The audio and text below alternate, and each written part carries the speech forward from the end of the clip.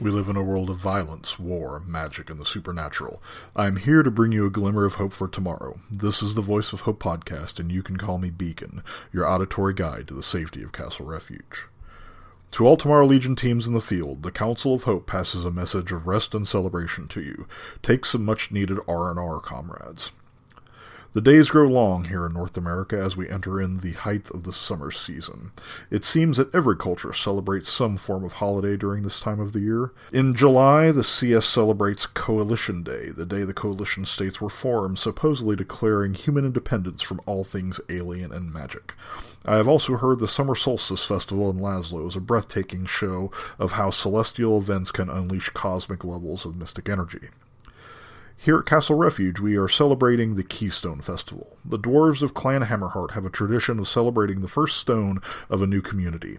Since the first refugees arrived at the castle, there have been major changes. A city of white marble in the mountains is steadily taking form, while the growing Undercity is equally impressive. Like Master Smiths, the Hammerheart clan has been skillfully merging into numerous different and often desperate cultures, technologies, and powers. The most impressive feat is the growing pyramid atop our local nexus point.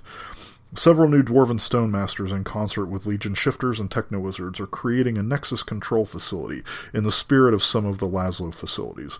Part of the design will provide mystical energy from our ley lines to opening controlled rifts at its center. The facility also provides the ability for the Legion to move people and equipment through the ley lines. It also has provided a number of pathways for our allies in Laszlo, New Laszlo, Magestar, and Skyscape to come and visit us. In addition, it also has one level dedicated to megaversal travel. This facility will also serve as the launch point of the Legion's newest asset, the Refuge Tower. This mobile command base and weapons platform was secretly constructed for a major strategic mission deep within the Magic Zone. It is an amazing construction and can transport a Legion company, support personnel, and combat vehicles to conflict zones that require the strength of the Legion. The new Nexus facility will enable the tower to even travel to other dimensions to support MSET teams. Once the new facility is complete, the Legion and Clan Hammerheart engineers will begin construction of additional towers to expand Legion coverage. It is a very exciting time, my friends. In addition with the celebration, our friend Calatin has a message. Unfortunately, it seems that our friends in the Oklahoma territory have run into some additional problems. I will let Calatin explain it to you himself. Hey, Beacon, it's Calatin again. I have a story to tell you about a recent run-in with some black market types. You see, I was on patrol with my community outreach team. Smiley McSmileyface, our Grackltooth leader, had us going to check on a community we had helped out a couple of months back. Radio equipment and techno-wizardry need a lot of maintenance, you know. So we went to visit a little village called Marbra, a ways north of the town of Aiken I was telling you about before. We had helped them set up a small medical facility and a comm tower to put them into our relay network. Well, when we got there, about a dozen armed locals blocked our entrance to the town. One guy even had a rocket launcher aimed at our Fury Beetle. Smiley asked what was going on, and they said they just didn't want our kind there. Well, we gotta respect the wishes of the locals, so we turned around and set up camp 5 miles away. During Sarah's watch, Sarah's a psionic alien mechanic with some psionic powers. Well, anyway, during her watch, our proximity alarm went off. We started rousing ourselves right quick. It seemed a dozen or so villagers from Marbra didn't like our presence there. They weren't well armed, but a couple of them had ion rifles. Well, once they got close enough, they started laying suppressing fire on us from multiple angles. Their problem was we had the Grackltooths, our leader Smiley, and our muscle Mickey. They were immune to most of what they were putting on us. It's important to praise what makes a good leader, and Smiley has good leadership skills. He could have had Mickey unload a belt from his railgun to push him off us, but see, he surmised these folks were in over their heads, and we shouldn't kill folks without serious reason. He shouted to us, "Don't kill any of them! Just get them off of us." Then he had to make sure our most vulnerable members, Sarah and Wilbur, were safe. Well, Mickey thought it was a hoot to run around taking old-timey bullets, while our most maneuverable teammate Chinnet slipped out of the camp and started taking him down with her hands. She's a quick flex with a bunch of cybernetic parts, so it turned out to not be so hard for her to help out. I used defensive magic to keep myself safe and draw some of their fire too. Well, except for a little ion burn Smiley took, we were unharmed. Most of the people also realized they were outmatched. Smiley told us not to pursue. Now, Chinnitz did manage to subdue 4 of them, so got the chance to question them. A bit of back and forth with them showed us these guys weren't real interested in chasing us, but the new mayor of Marlboro wanted them to do it. They sort of didn't know much about the mayor, but they said he was new in town and just sort of took over. We're a small team, and Smiley felt like we got too lucky that night. So he had a mind to head back to Castle Refuge and see what they wanted to do. You see, most of us are a noisy lot. Well, most of us by mass, anyway, seeing as one Grackletooth weighs about as much as the rest of us combined. Dealing with that problem required stealth, subterfuge, and diplomacy. We're more guns, wrenches, and sutures. Well, that's when a wee fairy slipped out of one of their backpacks. I noticed this, but the little guy looked ragged and was trying to be stealthy. Well, Smiley gave them their guns back and sent them on their way home. Once those guys are on their way, I uncovered a piece of bark the fairy was hiding under. He was surprised by my action, but you know what? That fella recognized me. It turned out he was from Queen Fraxiania's people. While the rest of the team looked in astonishment, the poor little guy told us about how his friends were minding their business when a bunch of big people bursted into their camp and started rounding them up with machines and magic. Some of them got lucky, but most, including the Queen, were captured. Cud Wilthwhip, the fairy, told us how he managed to slip out of the cage he was in and get into the backpack of one of the villagers who assaulted us. He said there were a bunch of big armed people in Marlborough, so we knew something was up. We all had a few questions about what happened in that town. Who was there? Why did they kidnap a bunch of fairies? Why did they send incompetent people to shoot at us? Well, Smiley got mad. Whatever they wanted to do with fairies, it couldn't be good. So he said we needed a plan. Sarah said we needed more information, and I agreed. Storming a town is risky for all sorts of reasons. We worked out that they probably hadn't met me, really, and I was just a human, so I could probably just walk around the village like I was a trader or something. Problem was that the Fury Beetle would be too suspicious, and I didn't know how to drive Sarah's custom electric buggy. Well, that meant she'd have to drive, so we'd go in as a team, with Sarah being my silent partner. We loaded her buggy up with a bunch of electronic equipment and such. We also put on a lousy paint job while Sarah slapped on some widgets as cosmetic accessories. Then we drove up to Marlborough in the afternoon to act like traders.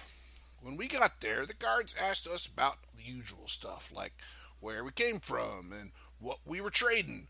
We'd worked that stuff out before, so things moved pretty well, and they let us into town. But they told us there was a section of town that was off limits. We did some trading, but it all felt a bit wrong, selling those people stuff we were going to give them anyway. It went pretty great, though, because Sarah could use her mind link to give me the technical details I needed to sell the stuff, and then buy some spare parts along with quality leather Marlborough was known for. By evening, we could get away from the prying eyes and take a look around. While Sarah stayed in the tent by the buggy, I slipped on my trusty shadow cloak and snuck into the forbidden side of town. It turned out to be kind of difficult, though. I learned real quick that they had some mages who could see invisible, because I could see they were focusing on those pins for the fairies. I couldn't get close enough to figure them out, so I had to try to figure out what else they had going on. Listening in, I figured they were planning to draw in a bunch of clientele for an auction of the poor fairy folk. Apparently, we had 2 days before the auction, so we had a big problem. See, if they were bringing all sorts of folks who would buy living and thinking beings, we would be up to our eyeballs in enemies. If the auction was going to be 2 days, we were in even deeper trouble, because that meant a bunch of them were probably already in town. I told Smiley about this on the radio when I got back, and he said, yeah, we were in a bind. We needed to get those fairies out without killing a bunch of innocent townsfolk. See, that's when Sarah spoke up. She doesn't say much, and when she does, it can sound pretty confusing. She doesn't think in a very straight line. Anyway, she's got this obsession with communication electronics, and she said we really needed to confuse people that way. She'd been monitoring radio traffic, and she'd broken the code of the people who had trapped the fairies while I was out. She figured they were part of the Immortal Hand. I had to explain to her that the Immortal Hand is a black market faction dealing with magical stuff. She also said there had been a bunch of monsters from Atlantis who had bought some fairies. We went back and forth about what that meant and how the black market made money, but I could see the cogs in her head spinning. She figured she could hack into their communications pretty easy. She just needed to know what to say. Well, we worked out a plan that night. The next morning, we got the rest of our team to start moving toward Marbra. Sarah figured out where their scout was, so Chinnitz could neutralize them. Then our team made it to the entry into town, and we got Sarah's assistant, Wilbur, to use his impersonating voices skill to get the locals to let the rest of their team in. Once our guys were in the town limits, Sarah pulled her best trick. She set an alert that a bunch of Splugorth slavers were coming in for the other side of town, and that everyone needed to fight them off. Those Splugies love fairies, so we figured it was plausible. Well, it mostly worked. Sarah and I rode the buggy toward the area with the fairies, but they'd left a pretty good guard. We had to bail out as they blasted our poor buggy with techno-wizard guns. I put up magical defenses, and we moved to cover behind a retaining wall. Then the Fury Beetle came tearing into the same street right behind the burning buggy. Smiley and the others were shooting away against those Immortal Hand guys, but it looked like no one was getting anywhere, and we were on the clock. I grabbed Sarah's hand, and we started running for another part of the Immortal Hand's perimeter. We got to a fence where we could see some of the mages still guarding the fairies. I'd recently picked up a new spell that let me pass through barriers, so I used that on both Sarah and me. At this point, Sarah was terrified, but I told her we had to do our duty. Sarah's not a fighter, though, so I could see her laser rifle shaking as she got behind the cover of some cargo. With my trusty Ice Blast shotgun, I ran forward toward those mages, seeing as they were distracted by the other fight and a few willful fairies. When I was 10 yards away, though, they saw me, and I let loose with a blast of magical ice. They hurled magical spears of fire right back at me, the first ones hitting, but unready for the strength of the defenses I had already set up. One of the three mages took a laser shot to the leg and fell prone, but another hit me pretty hard with a much stronger spell, burning my left arm real bad. But I managed to knock out the other, I think. I hurt, but sometimes adrenaline does wonderful things. I put a lot of my power into a soul blast to put the last guy down. I knew I had to get the fairies before the burns of my arm caught up with me. So I dropped my old gun and got to the cages while Sarah finished off the one she'd knocked prone. Without the guards there, the fairies were figuring their own way out, and I helped them use the keys they found to open the cages. That happened pretty fast, and then I started to get pretty woozy. What I know happened next was those fairies were started attacking the guys fighting the rest of our crew, and that stopped them. It turned out the black market guys had killed George, the Fury Beetle, so we were out of a means of conveyance. Sarah thought fast, though. She hotwired a military-looking vehicle the Immortal Hand was using, and we scrammed. I later learned it was one of those Golden Age weaponsmith Bradleys. We plowed through the debris in the street to get to our team. It turned out they had also been fighting a Kydian power lord from Atlantis. That monster was still breathing in the street. I wasn't the only one hurt.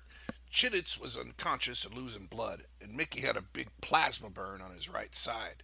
Sarah drove the crazy vehicle, while Smiley somehow used the turret to help force our exit.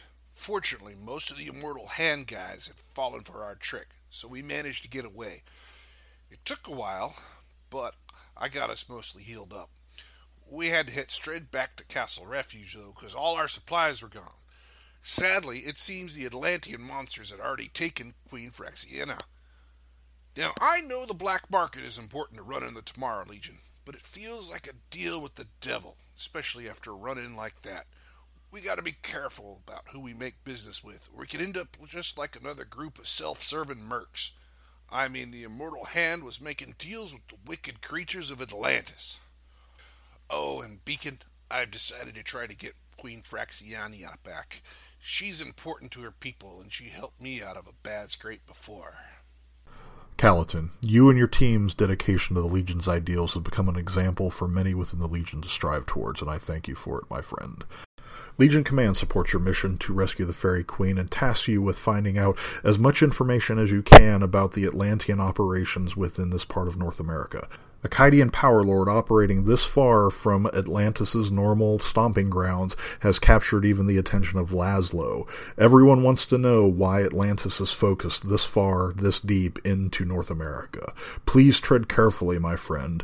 Whatever you need, the Legion will provide.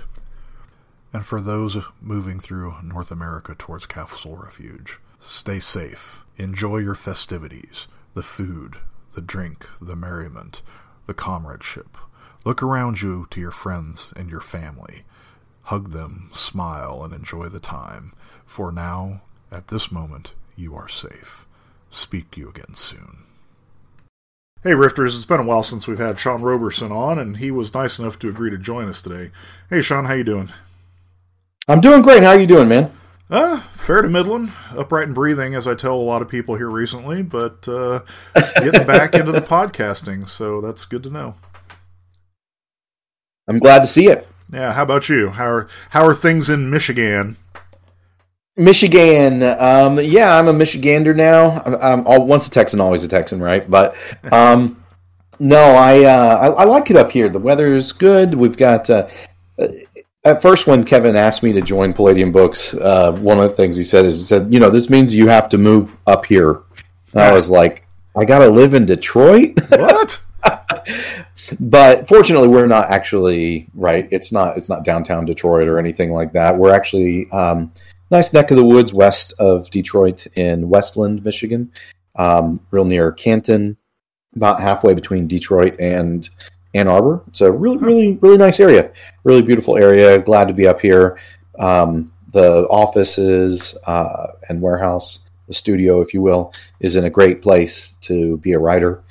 Not a lot of noise or anything. Plenty of trees outside. Nice. You can see the weather. So, I like that. Being able to see the weather from my office, go on a walk, and, chat with Kevin every day. And those things really help. That's cool. Yeah, Michigan's one of those states that I have not gotten to yet, so hopefully you'll change that at some point. Yeah, I've been pleasantly surprised. I've lived on the West Coast and the East Coast when I was in the military. I've lived in Colorado, and obviously I'm from Texas, but hadn't really been up here before. But it's nice. I like it. That's cool. Well, I mean, of course, it's always fun chatting with you, but let's get down to business, right? Because, people listen to this podcast to hear us talk about being old men and roaming around the U.S., but they definitely want to hear some catch-up on Savage Rifts, right? So, yeah. So a few weeks ago, you did the unboxing of the Atlantis box set. So is there anything you want to share with listeners about the Kickstarter? What can people expect right now with where it's at? So... From what I understand, my information is a few days old, but the boxes, I believe, are in the United States. They're making their way to the Studio 2 warehouses where they'll be shipping out from.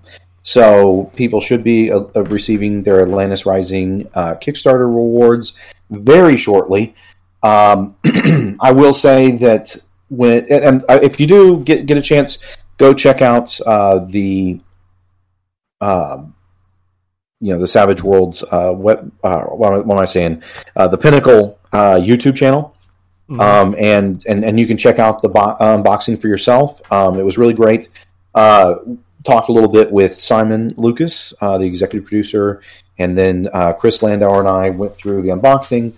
No, the one thing I'd like to say about it is it's one of these. It's an interesting thing when you work and you're writing and you're working on art and art approvals and requesting the art like it was all my idea, right? So if something's really terrible, it's probably my fault at some level. But it's really cool to see it come together. And so that was one of the things that really blew me away when we were doing the unboxing video. I hadn't seen the product yet. Nice. So the maps, the tactical combat maps of the Atlantean Magic Pyramid, and the outside and the inside of it on the reverse side, and then the ruins, the apocalyptic ruins map. I think they came out really great. They're huge, as you can see in the video. You see photos online, and it's really not the same thing. And then when we're going through the pawns, I mean, there's just a lot of pawns, but also B, they're really high quality. And after I even did the video, Kevin and I sat down and went through them, and I showed them to Alex Marcinizin, and everyone in the office went through, and we looked at it, and we're just really impressed with the quality of the paper pawns. So I think that this is something that a lot of fans, any fan of Savage Worlds, any fan of Palladium games, and Rifts especially, can get a lot of mileage out of these, because you could use these with just about any game, but there's so many different monsters and really great art that I think it could bring a lot to any table. But these are accessories besides the core book itself, which is also very beautiful, that I think are going to last people a long time. That's cool. I am definitely looking forward to getting mine. Probably won't get to play it anytime soon, but just the way life has been recently. But such is the life of a role player sometimes, especially during pandemics. Yeah, exactly. Actually, it's funny. Well, if you don't mind, I'll take the chance there too to plug that we do have, since the last time I was on here, we do have really great virtual tabletop support for Roll20 and Foundry for Savage Rifts as well. Along with these products. Yeah, I have not purchased it. So, was it the official for Atlantis? Has that been released yet, or is it just a add-on? No, Atlantis is being worked on. I believe it is not released yet, but a lot of those things are in the works. But you've already got the 3 core books, and they're rolling out more and more content every week. Actually, I attend the weekly Pinnacle meetings as often as I can. And they're rolling out new content for Pathfinder, for Savage Worlds, for Savage Rifts, for Deadlands. It's pretty impressive. A really hardworking team of people at Sigil Entertainment that cool. Does all of that for Pinnacle. That's pretty awesome. Yeah, I see hints from different people on the different Discords that are working on some of it. I mean, they're not releasing anything official, but people drop hints here and there. So. But of course, you also have a second day job where you're working at Palladium Books, and you guys just had the Palladium Books open house here recently. How did it go over with, were there a lot of people interested in what was going on with Savage Rifts and the things that can cross over between Palladium and Savage Worlds? I think so. It was interesting. The open house, so Palladium is up in Michigan, as we were just talking about, and I'm from Texas, from Houston, which, if you don't know, Texas is deceptively large to drive across. So for me in the past, Palladium open houses, I hadn't been able to attend any, and I'd been meaning to attend one, but because the next one, air quotes, because it kept getting pushed back due to the pandemic and related circumstances. So this is actually the first Palladium open house I was able to attend, and I'll just say I'm really impressed with the fans and the depth of the fandom and how just wonderful everyone was. It was a very pleasant environment to be in, and I felt very, very lucky to be associated with Rifts and with and with Kevin and everything. The fans were just very welcoming, and that was great. I'd met and have had a ton of fun with Savage Worlds fans as well, but it was great to be welcomed by Palladium Rules fans as well. But yeah, we had a lot of fun. There were actually more people than I expected that were running. They were running Rifts using Savage Worlds rules. And so I think there were besides me, I think there were 3 or 4 other game masters that were running Savage Worlds at least a portion of the time. Quite a few people had played it. And maybe whether they preferred, say, Palladium rules, or they would run the Savage Worlds rules for, say, their friends, or if their kids or someone were new to role-playing, they might run them through the other one. There was a lot of different preferences that people discussed with me. But yeah, it was really great to see people just positively and openly talking about Rifts and Savage Worlds rules with that, and some of the different things that people might prefer from one system or the other. But it was a really good time. It was a really good time, really positive. That's awesome to hear. Sorry. So with just kind of keep things focused on Savage Worlds here for a little bit. Sure. Not only with the Atlantis Rising, like you introduced some new spells or some new powers in there, but also there's been some changes to the base Suede book here recently. Also, there's been some releases of the Superpowers Companion, the Fantasy Companion. So right. With some of the changes that have happened in the core rules, how are those going to translate into Savage Rifts, do you think? Yeah, I've been asked this question quite a bit. It's come up as many viewers, or I should say listeners, will know. I answer the questions on the official Savage Worlds forums, and for Savage Rifts, I'll answer all the official Q&A. If I can't, maybe Clint Black does, but in general, that's me. And we've had some questions about stuff like that. So my advice, right, in the meantime, we are working on bringing some of those changes in. We want to make sure that we do it in a comprehensive manner instead of just catch as catch can with a couple here and a couple there. And so that it's all a cohesive whole.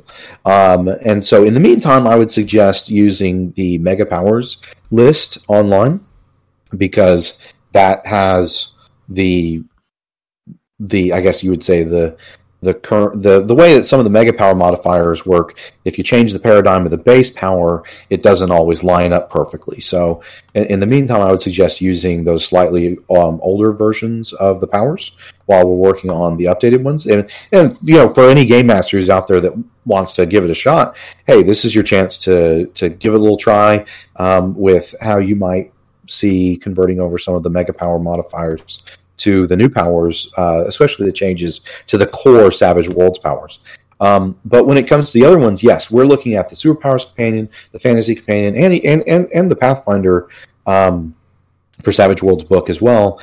And we're also taking a look at Deadlands, a little bit of a retrospective at Deadlands, to see what we want to bring into Savage Rifts, and we're working on a big update for that.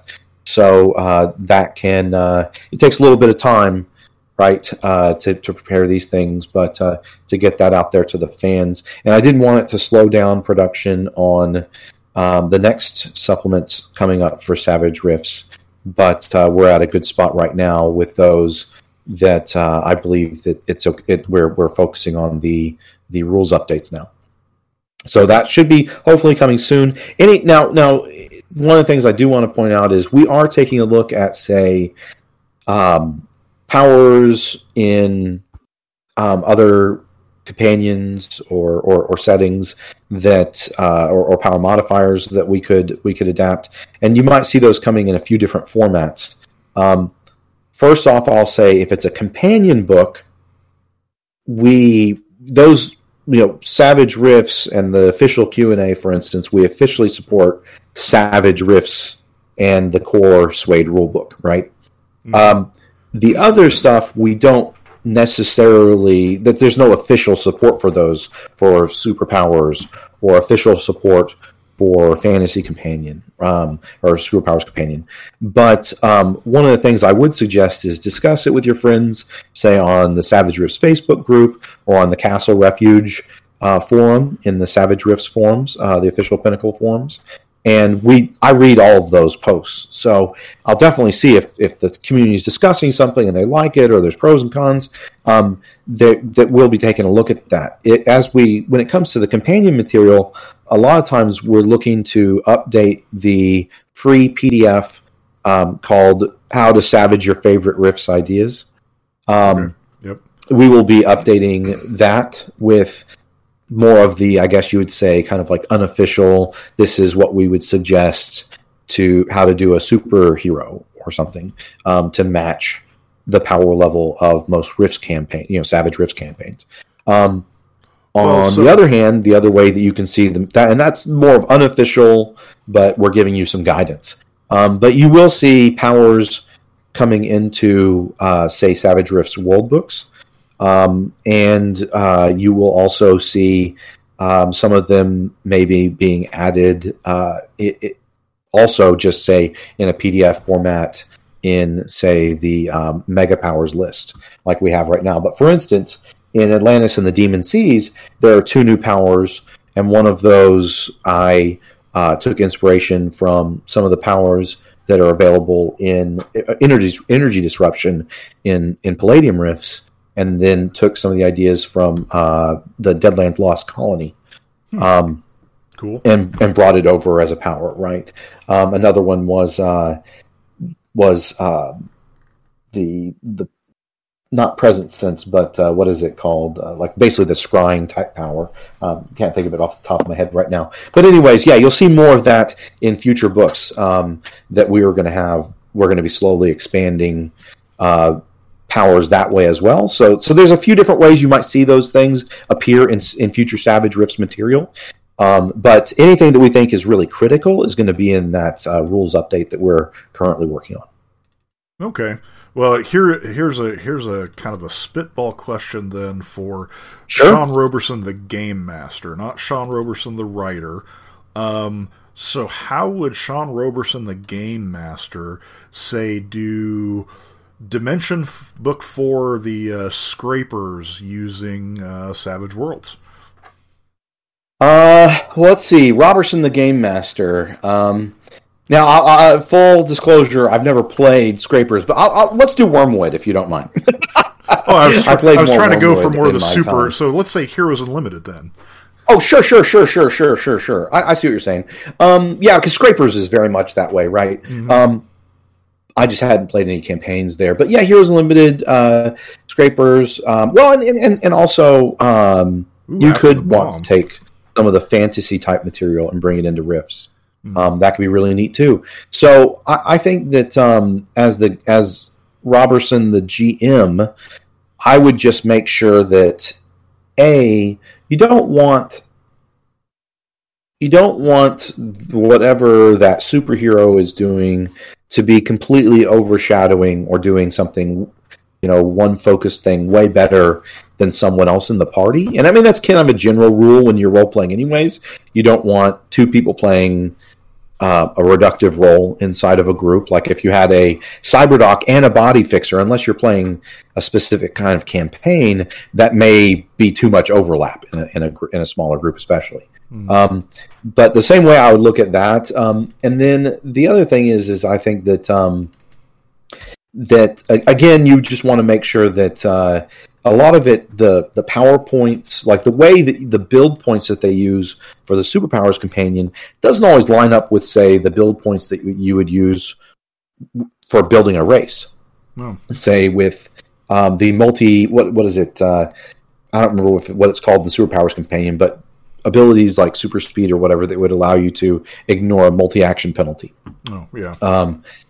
Right, that's a different number of points in the build rules in the Savage Worlds Adventure Edition than it is in I think the current version or the final version of Superpowers Companion, right? So, and I say that just because sometimes I misremember things because I see these things as they're being developed a lot of times, and so my memory can get fuzzy in the middle of a conversation.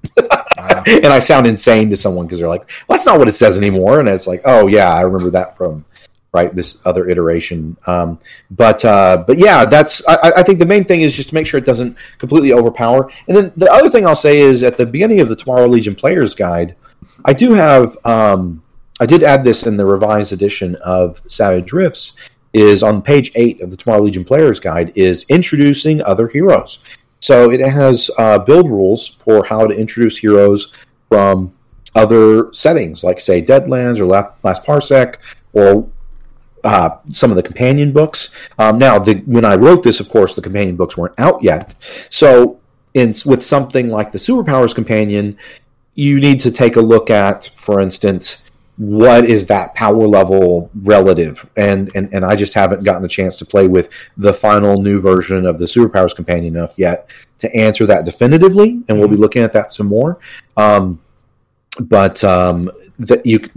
Deciding the right power level is important, and then beyond that is just making sure that, say, with the Fantasy Companion, there are some edges that do different things or similar things to edges in Rifts, and when you have in Savage Rifts, and so when you have a conflict like that, my suggestion is that the game master needs to make a careful decision over whether they're going to err on the side of the Savage Rifts version, which is what I would generally suggest, or if they're going to say, okay, we're going to use this other edge instead because of XYZ reason. You just need to make some careful decisions there, because sometimes, as any good GM knows, a couple of edges, poorly written or poorly understood, can totally upend the balance and the fun in, say, your combat encounters. Yeah, I could see that. I don't disagree with any of that. Actually, it's kind of just talking about some of the stuff from like Superpowers Companion. The last episode I did, I focused on the crazy, and even in the new Supers Companion, there's a lot of good hindrances that probably could be substituted for some of the psychic stuff in the psychic degradation table in a pretty cool way. Sure, and that's one of the things that I will say that I really love about the new companions, is they're not just a retread of the previous edition's companion. Agreed. The new companions are breaking really great ground. They're doing a lot of innovative stuff. The other thing that's been really interesting and fun for me is Shane has asked me to take a look at a lot of the things in the companions, especially early on, I would say, when it came to equipment and things like that, to make sure that they play nicely with Rifts. And so that's one of the things. Now, the one companion that, I don't even know when it's going to be released or anything like that, but I did do a bunch of work on early versions of the Superpowers Companion, the Science Fiction Companion. So that is also going to play very well with Rifts. So those are really nice things about it. Again, I like there's a lot of innovative stuff in there in the companion books, the new ones, and they also are. We're working really hard to make sure at Pinnacle that they're going to play well with the Savage Rifts material. That's good. Yeah, because one of the things, when we were doing a lot of the initial playtest for the Suede edition of Savage Worlds, or Savage Rifts, there was a lot of discussion about making sure things like Mars packages couldn't be more power, or like they wouldn't take the niche of something that was an iconic framework. So like in the first, in the deluxe version of Savage Rifts, there was a lot of concern about the do your own Mars could be more powerful psychic and more powerful magic user than even the Mind Melter or the Leyline Walker. And I would say with the same thing with the Superpowers Companion, if I were to GM it, I probably would not allow them to make like Iron Man or something like that, because you can already do that in Savage Rifts. So. Exactly. That's exactly what I was trying to say. Yeah, and I think that's a more broadly applicable thing to consider is, right, don't let them, if it ain't broke, don't fix it. Don't let them rebuild the toaster, right? So if you already have a Leyline Walker or a Mind Melter or Elite Power Armor Pilot, the Glitter Boy, don't replace that with the rules in, say, the Superpowers Companion. If you want to do a Superpowers Companion type character, I would suggest to make sure that it's something unique that can't be done normally with Savage Rifts. Cool. Well, and again, and then another thing, by the way, just real quick before I forget, another thing I'll throw out there is the Superpowers Companion also takes a different approach to races, right? A lot of your abilities that you purchase for your character are considered that in the lore of the comic book or whatever, the superhero genre, that those abilities are part of your quote-unquote race, whereas that's different in Savage Rifts. You choose a race, then you choose an iconic framework, right? And so make sure not to cross those streams too much either. Ray, you want us to cross the streams? What? Going back to Game Master Sean, though, how would you use something like, say, bases out of the Superpower Companion or the Fantasy Companion in Savage Rifts? You know, that's. I think that there's something really cool that you can do there. I think the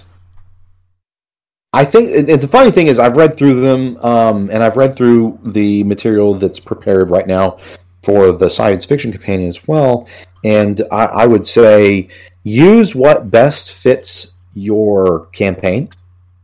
So, you're running a normal Tomorrow Legion campaign, and your characters are setting up a fort or something for the Tomorrow Legion, then maybe you want to lean more on the Fantasy Companion's rules.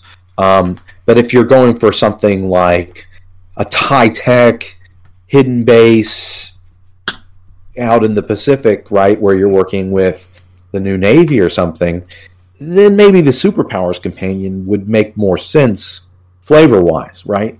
So that's hard to say. I think you need to really take a look at exactly how you're using it as a game master in Rifts, in Savage Rifts, and then kind of do the light tap dance accordingly.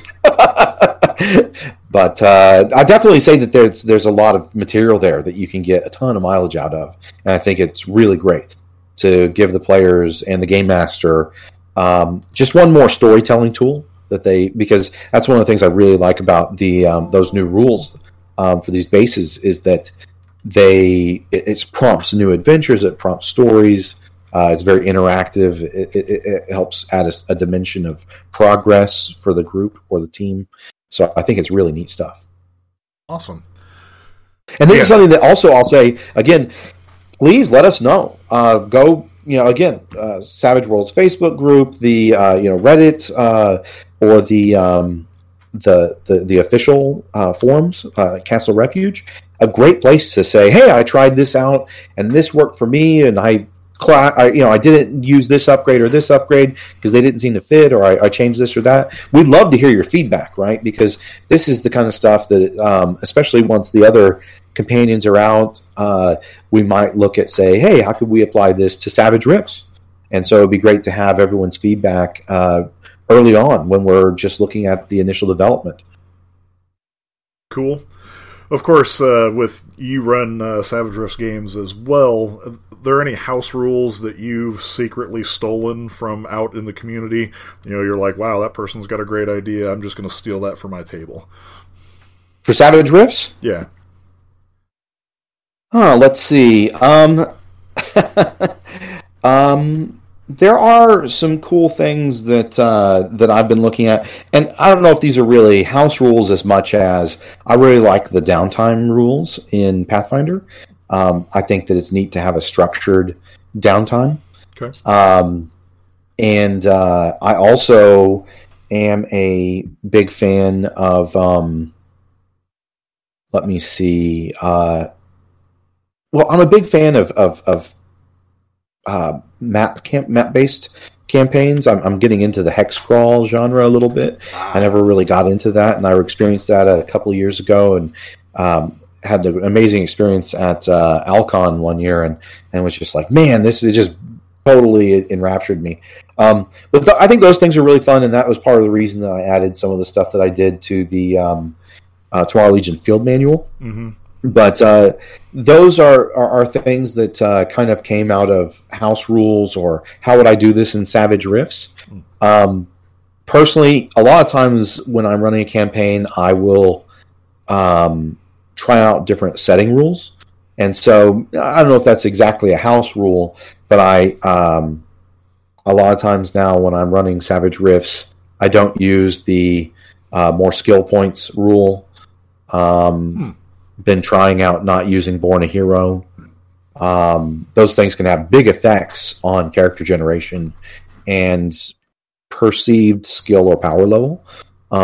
It's funny because with Rifts characters, kind of like with just like with Palladium Rifts, the question a lot of times you start off, especially in Palladium Rifts, you start off a character and you have all these amazing abilities, but you're still learning the skills, right? The skill set you need to really use them. And so I like that kind of a feeling in my Savage Rifts campaign. So that's kind of the stuff that I'll play with. It's a lot of just, again, how everyone is interacting with the world is really interesting to me, whether it's through downtime or a map or NPC groups and stuff like that. And then the rest of it will come down to, gee, how do we, just having fun and pushing the envelope in different directions for character creation and seeing how that affects gameplay with Savage Rifts. In fact, for Halloween this past year, I ran.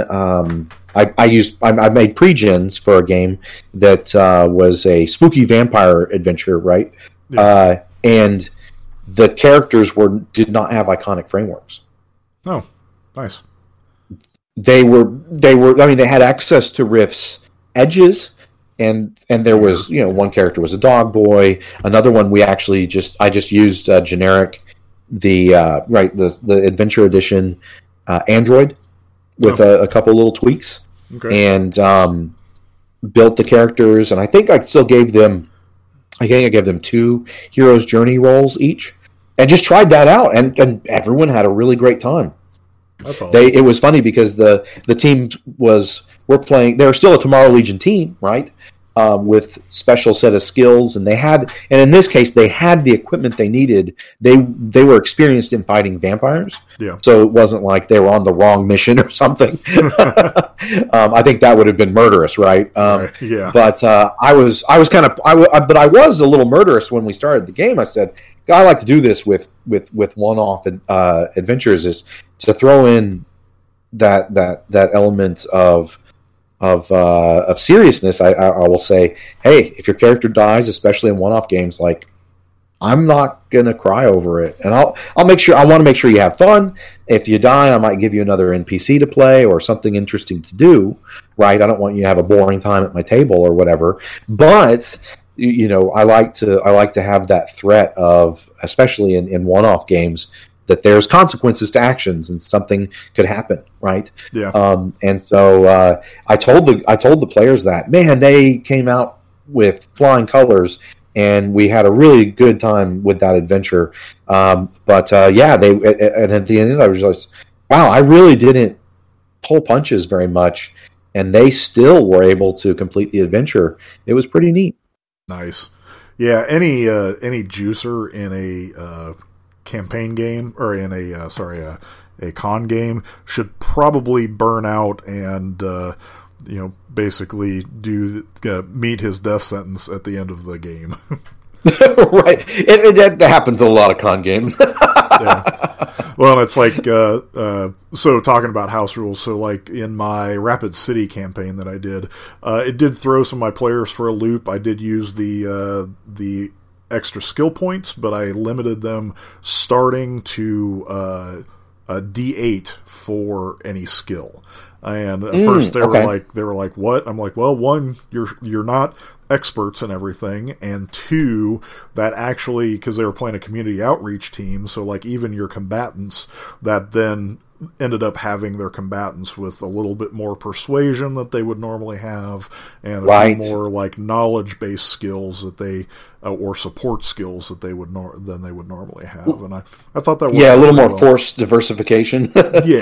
Yeah, exactly. So, you're like the powered armor pilot actually had a pretty good repair skill, for example, which can help, like rebuild reactors and those kind of things. So sure. Yeah.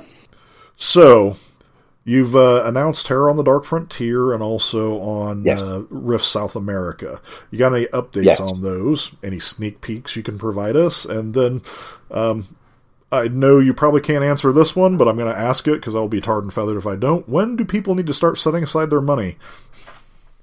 Yeah, and this is, it comes back around to if I talk about any time frames or anything like that, that's when Jody starts breaking my fingers. But I will say, so two things I'll say. Unfortunately, this is audio only. I would love to share the cover of Terror on the Dark Frontier, but the art is great. Well, you could always send me a JPEG and I'll upload it to the website.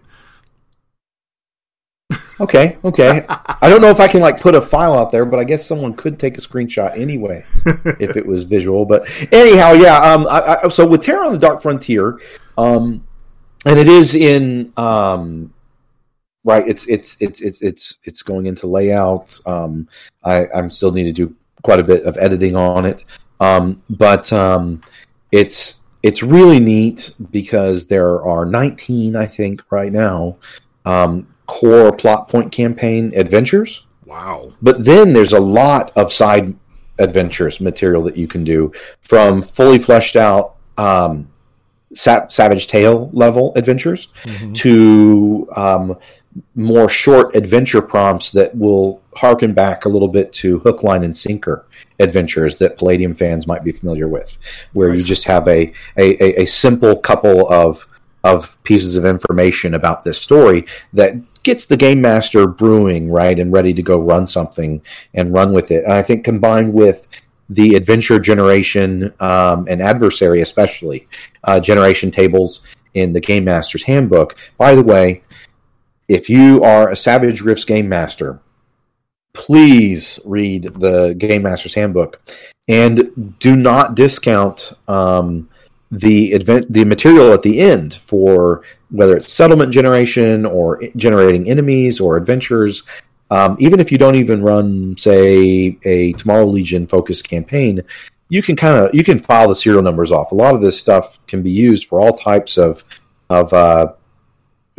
play modalities, I guess you could say, like whether you're running your team as they're working for a benefactor, or they're running a mercenary company, or they're wandering cyber knights, right, that may not be directly associated with the Legion. You can still use the Legion mission generation tables to put together a lot of really great Rifts adventures, plus all the other amazing tables like other dimension generation, Rift generation, ley line generation tables.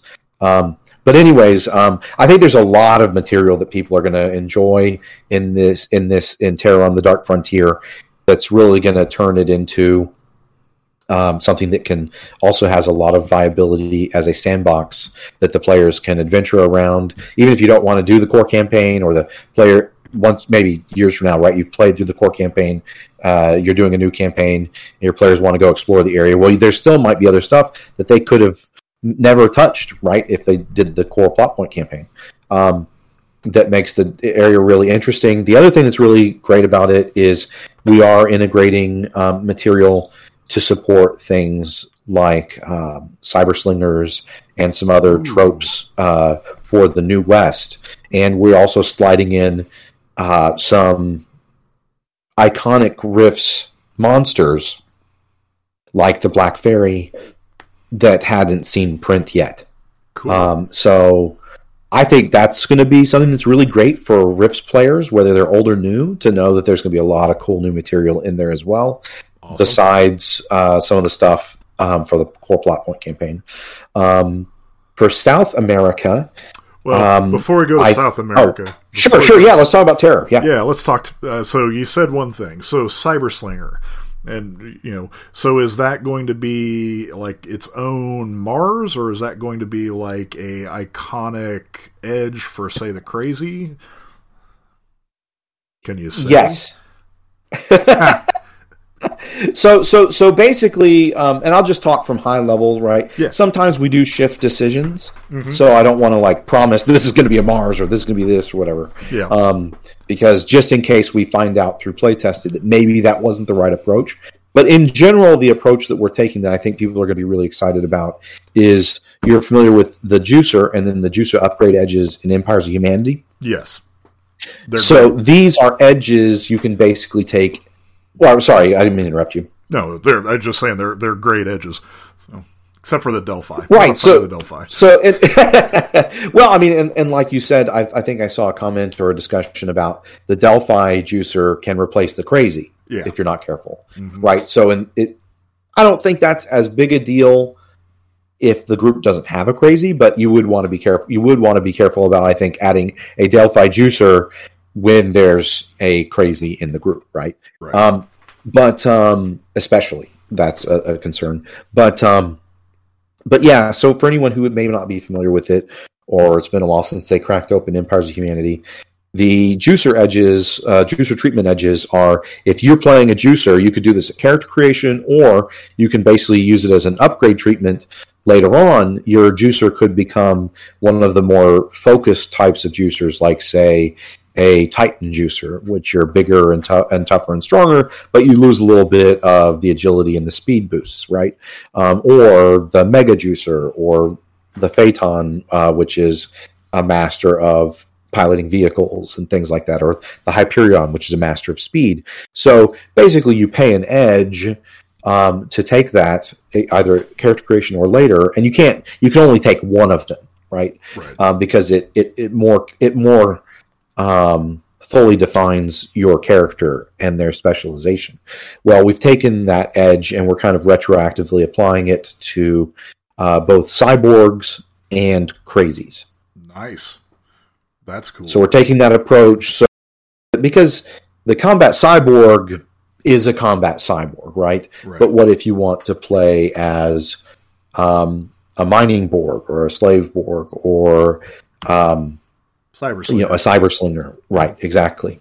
Or what is it? The Planesborg in South America, right? A cyber gaucho or whatever. Nice. So we're adding different options like that, or like the wired gunslinger, right, for the crazy. So that you can take those tropes and more fully explore them with your characters. That's awesome.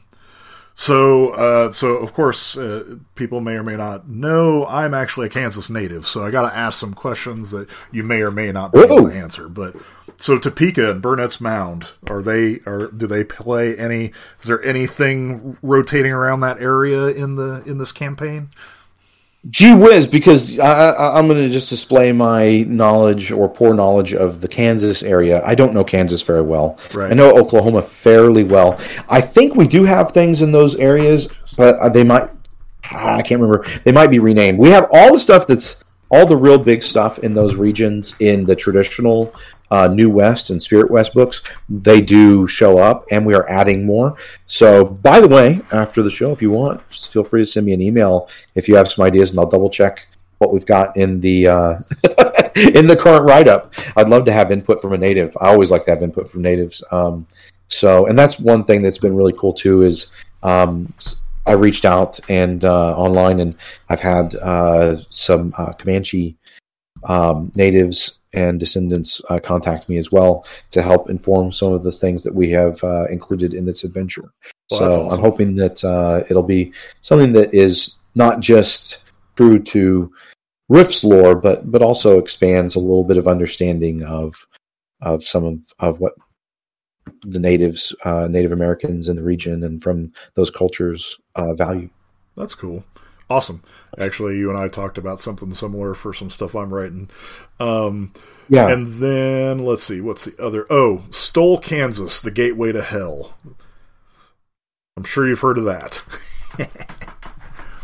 I haven't. I've never heard of Stoll, Kansas. So really? Okay. Yeah, actually, it's funny. It's actually local legend. There's a gateway that a place in Kansas has one of the 7 gateways to hell, theoretically, and it is actually rumored that in the 80s, when Pope John Paul III came to the United States, he specifically ordered his air crew to fly around Kansas because of that. No kidding. Yeah. So the funny thing is that actually does remind me of something from the manuscript. I'm not sure. So basically one of the things that happened here with this is with this adventure campaign is that I was one of the early writers, and I guess you could say one of the primary writers, but we ended up deciding we wanted to do something a lot bigger. Mm-hmm. And so I have a few members that I brought in. Shane and I worked together to put together a small development team for Savage Rifts.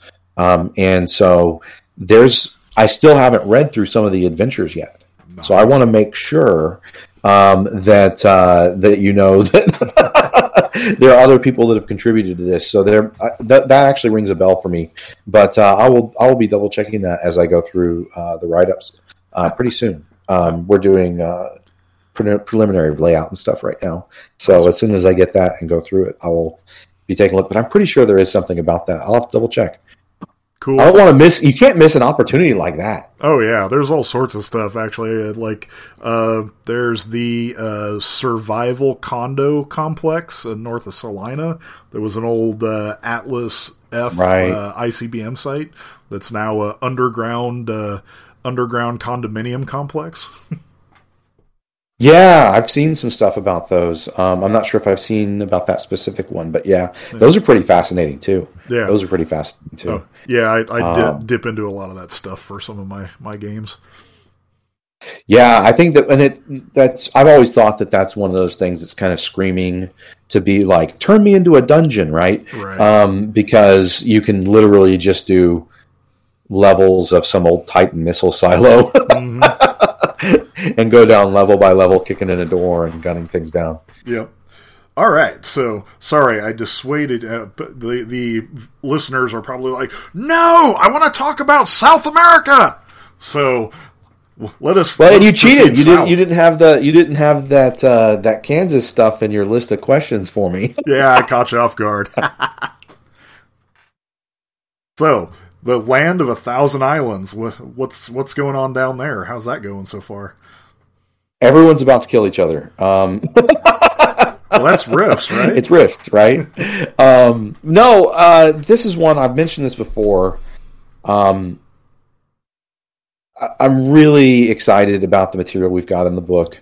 But one of the big things I'm excited about, again, this is as I've taken on responsibilities with Palladium, I need to lean on some other writers, and so to help accomplish a lot of these goals. And so one of the things that I really enjoyed, though, was all of the new lore. And in other books like Empires of Humanity or Atlantis and the Demon Seas, I've worked with Kevin to fill in some plot line, like just maybe unclear areas or cracks, right? Over time, like, if this one book is talking about, this part of Texas, right, like Fort Pinnacle in 105 PA, and then Savage Rifts is set in 109 PA, and these other events happened. What happened to Fort Pinnacle, right? But in South America, as many of the old school Rifts fans or new school Rifts fans will know that have read through the expanded material available in the Palladium World books, those books are set in 102, 103 PA time frame. So there's been 7+ years of time that have passed until the Savage Rifts books that are set in late 109 PA.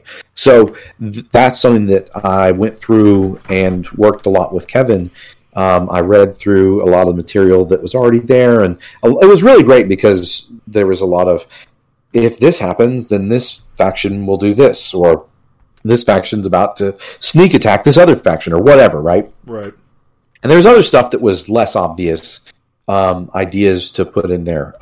And so I had some great suggestions from some friends and some fellow game developers and stuff. I took that all to Kevin, and he really loved the updates to the timeline. So for classic Rifts fans and people, just any Rifts fan that's really interested in the world lore, there's going to be a lot of world building and events that are canon that are going to be in this book. Nice. So I think that's like awesome. It's a lot of fun, and it's really fascinating to work on. B, they're, like I said, with the Planesborg and some other things, we've got a lot of really cool ways we're approaching some of this stuff to, don't need to rewrite what a crazy is to do an ultra crazy or whatever, right? But on the other hand, too, is I wasn't able to, when I did Atlantis and the Demon Seas, I wasn't able to fit full-blooded biomancers into that book, which those are, the Lemurians have biomancers, and biomancy, but in South America there's the elves.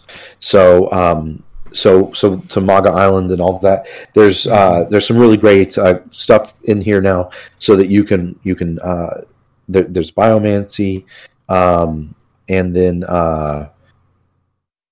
there's also what am I trying to say? The line magic is really cool too.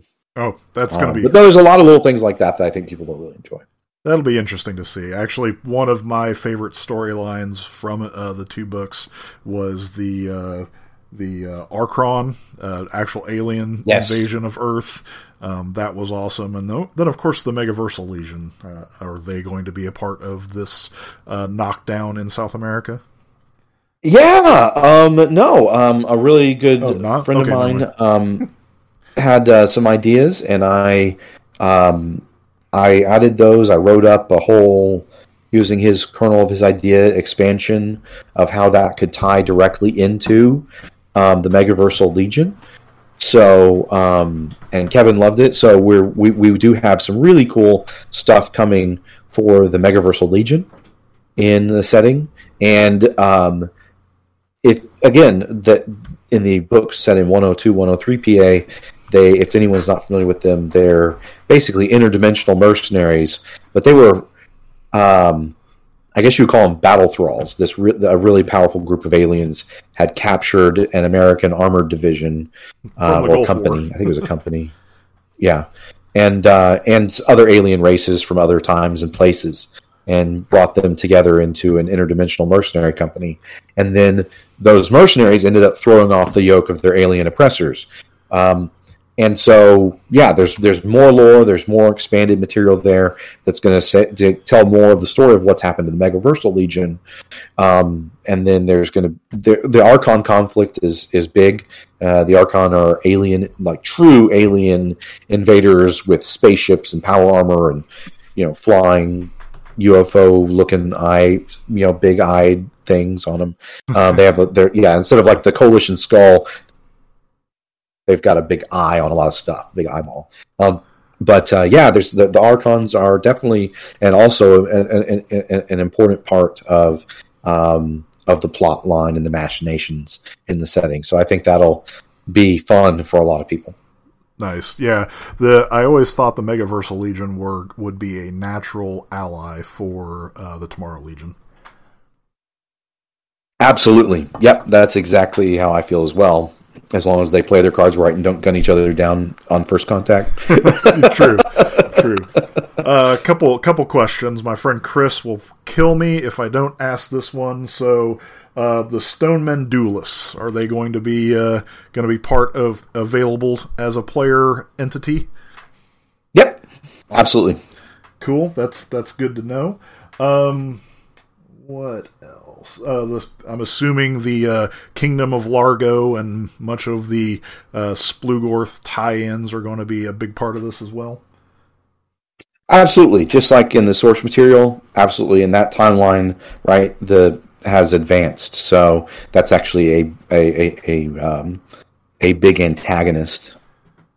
Gotcha. And then the anti-monster Bioborg, is that just going to be a continuation of the Bioborg iconic framework, or is that going to be something itself, unique to itself? Oh yeah, we didn't even put it in the book. It's just going to be on the cover. No, I'm kidding. Okay, good to know. The anti-monster is definitely in here, and I think people are going to really like it. It's pretty neat. No, it's not just, and even in the Rifts lore, it's not exactly the same as an Atlantean Bioborg. So yeah, this is definitely a separate, unique, interesting a type of hero that you can play from Columbia. Nice. Cool. Yeah, just a complete weird side note. One of the funny little campaign ideas I've had in my brain for a long time since I actually got South America 1, because there's a little note in the city of Cibola that one of the gates of the dimensional gates opens to a post-apocalyptic, post-alien invasion planet where a bright flower is growing everywhere and is used as a power mecha. So I always thought it would Yeah! And then, of course, with the Savage Robotech stuff that's coming out from another company. Yeah! It's like... Yeah. You've still got a chance to run that campaign idea. Yeah. No, I've heard a lot of people that have had a lot of fun with the Savage Robotech. I think they did a good job with that. Absolutely. Yep. I think that if that's something that because I've met a lot of people, right? Because it's just natural, right? I got in with Teenage Mutant Ninja Turtles and Robotech into Palladium myself. When Rifts came out, it was like, okay. Now, I don't know. Maybe I wasn't as imaginative as other people. I mostly thought about, what kind of weird mutant animals could I do with Teenage Mutant Ninja Turtles? Yep. And I never was like, I'm going to cross the streams of Robotech, Crashland, the Macro, or, what is it? SDF the SDF-1 Crash Landing or 3 or whatever, Crash Landing on Rift's Earth. But you could totally do that. And that's the great thing, right? That's, I think, one of the things that's the synergy here is that just like the Palladium system was built with a common rule set to enable you to play any of the settings that Palladium had, Savage Worlds similarly is a rule set built to support all different types of genres. So as you collect other genre books like the Science Fiction Companion, the Fantasy Companion, Superpowers Companion, it's easy to do something very similar to what people were doing 30 years ago with Rifts and the Conversion Book 1, right?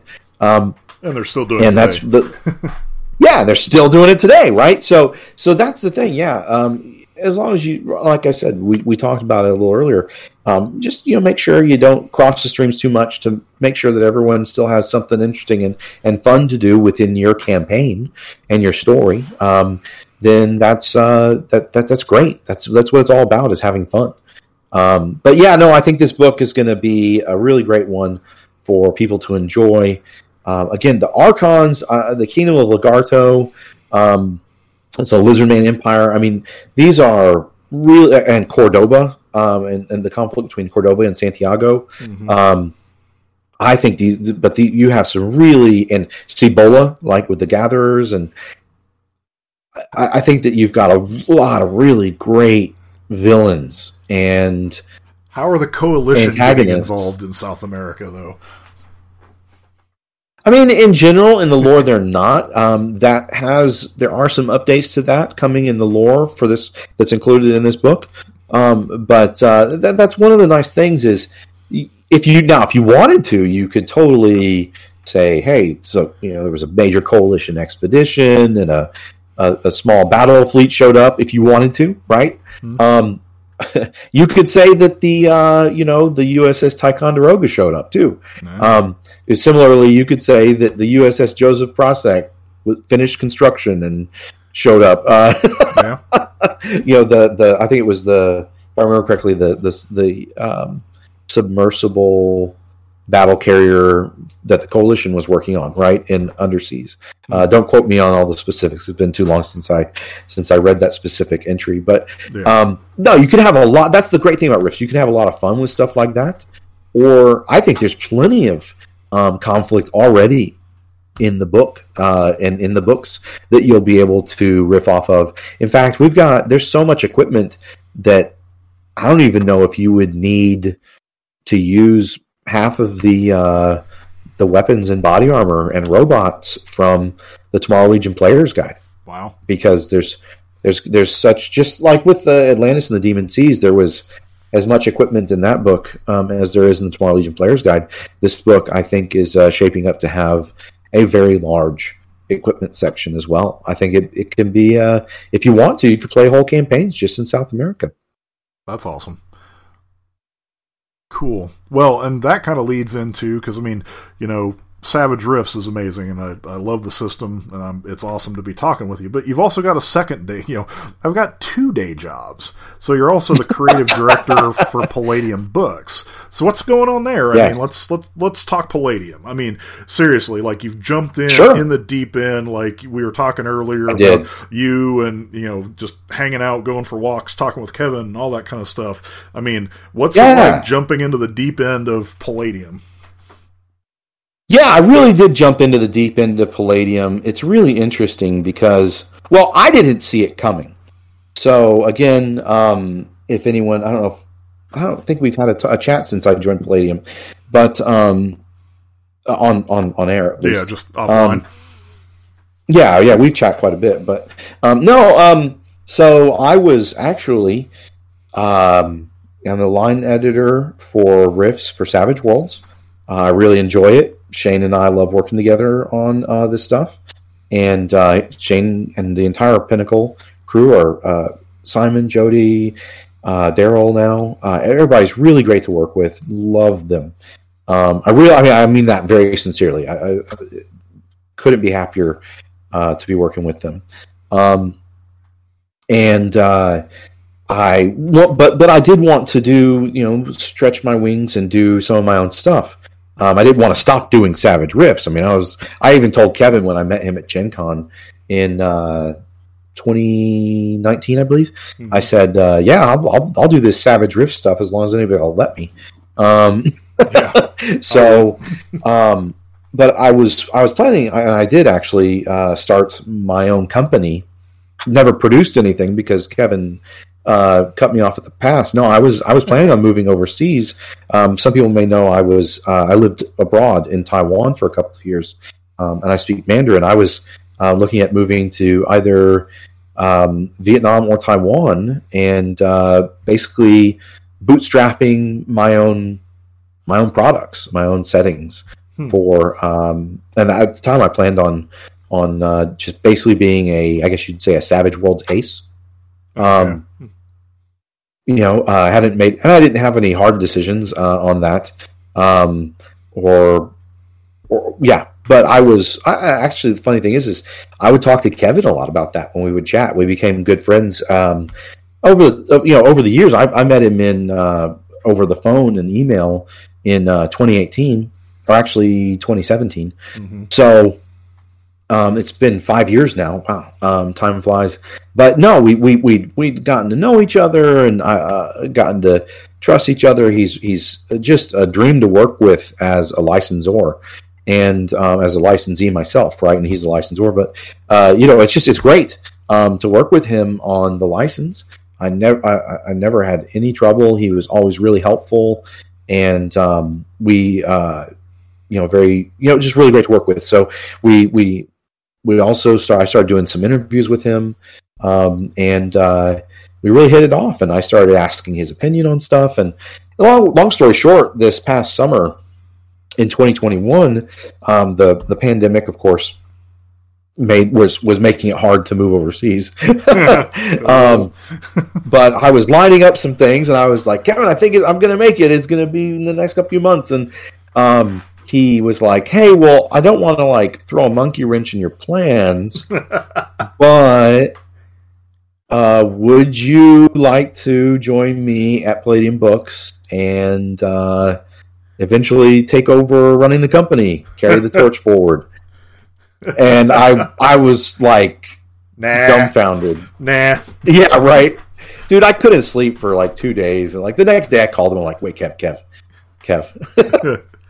Are you smoking crack? Do you really mean that? What do you mean? Be your business partner, Yeah. So yeah, but I did. I dove in with 2 feet, right? And I know a lot of people say at Palladium didn't know me, right? Yeah. They met me at Gen Con maybe once or talked to me on the phone when I was, hey, this is Sean with Pinnacle. Can I talk to Kevin or something? But I've jumped in and just gotten rolling. And the really neat thing is that Kevin and I, it's kind of weird, but we see eye to eye on a lot of things, on most everything, especially the end goals. And a lot of times we're just chatting about how do we get to this goal, right? And what's the strategies we want to take. Like mechanoids, when are they coming back? Later. Not soon. It's not on the current release window, we'll put it that way. But I love the mechanoids, so I've always been fascinated by the mechanoids. But we have, and just to put it out there, we've been fair with Palladium. One of the challenges is I arrived here, and we have there were about a dozen manuscripts that were at some level of completion.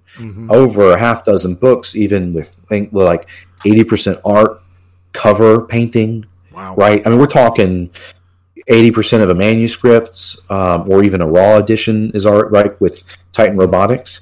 So is already out there, right? So that's the big thing is that Kevin and I have been focusing on delivering promises and delivering these projects that are already very advanced, like Bestiary 2.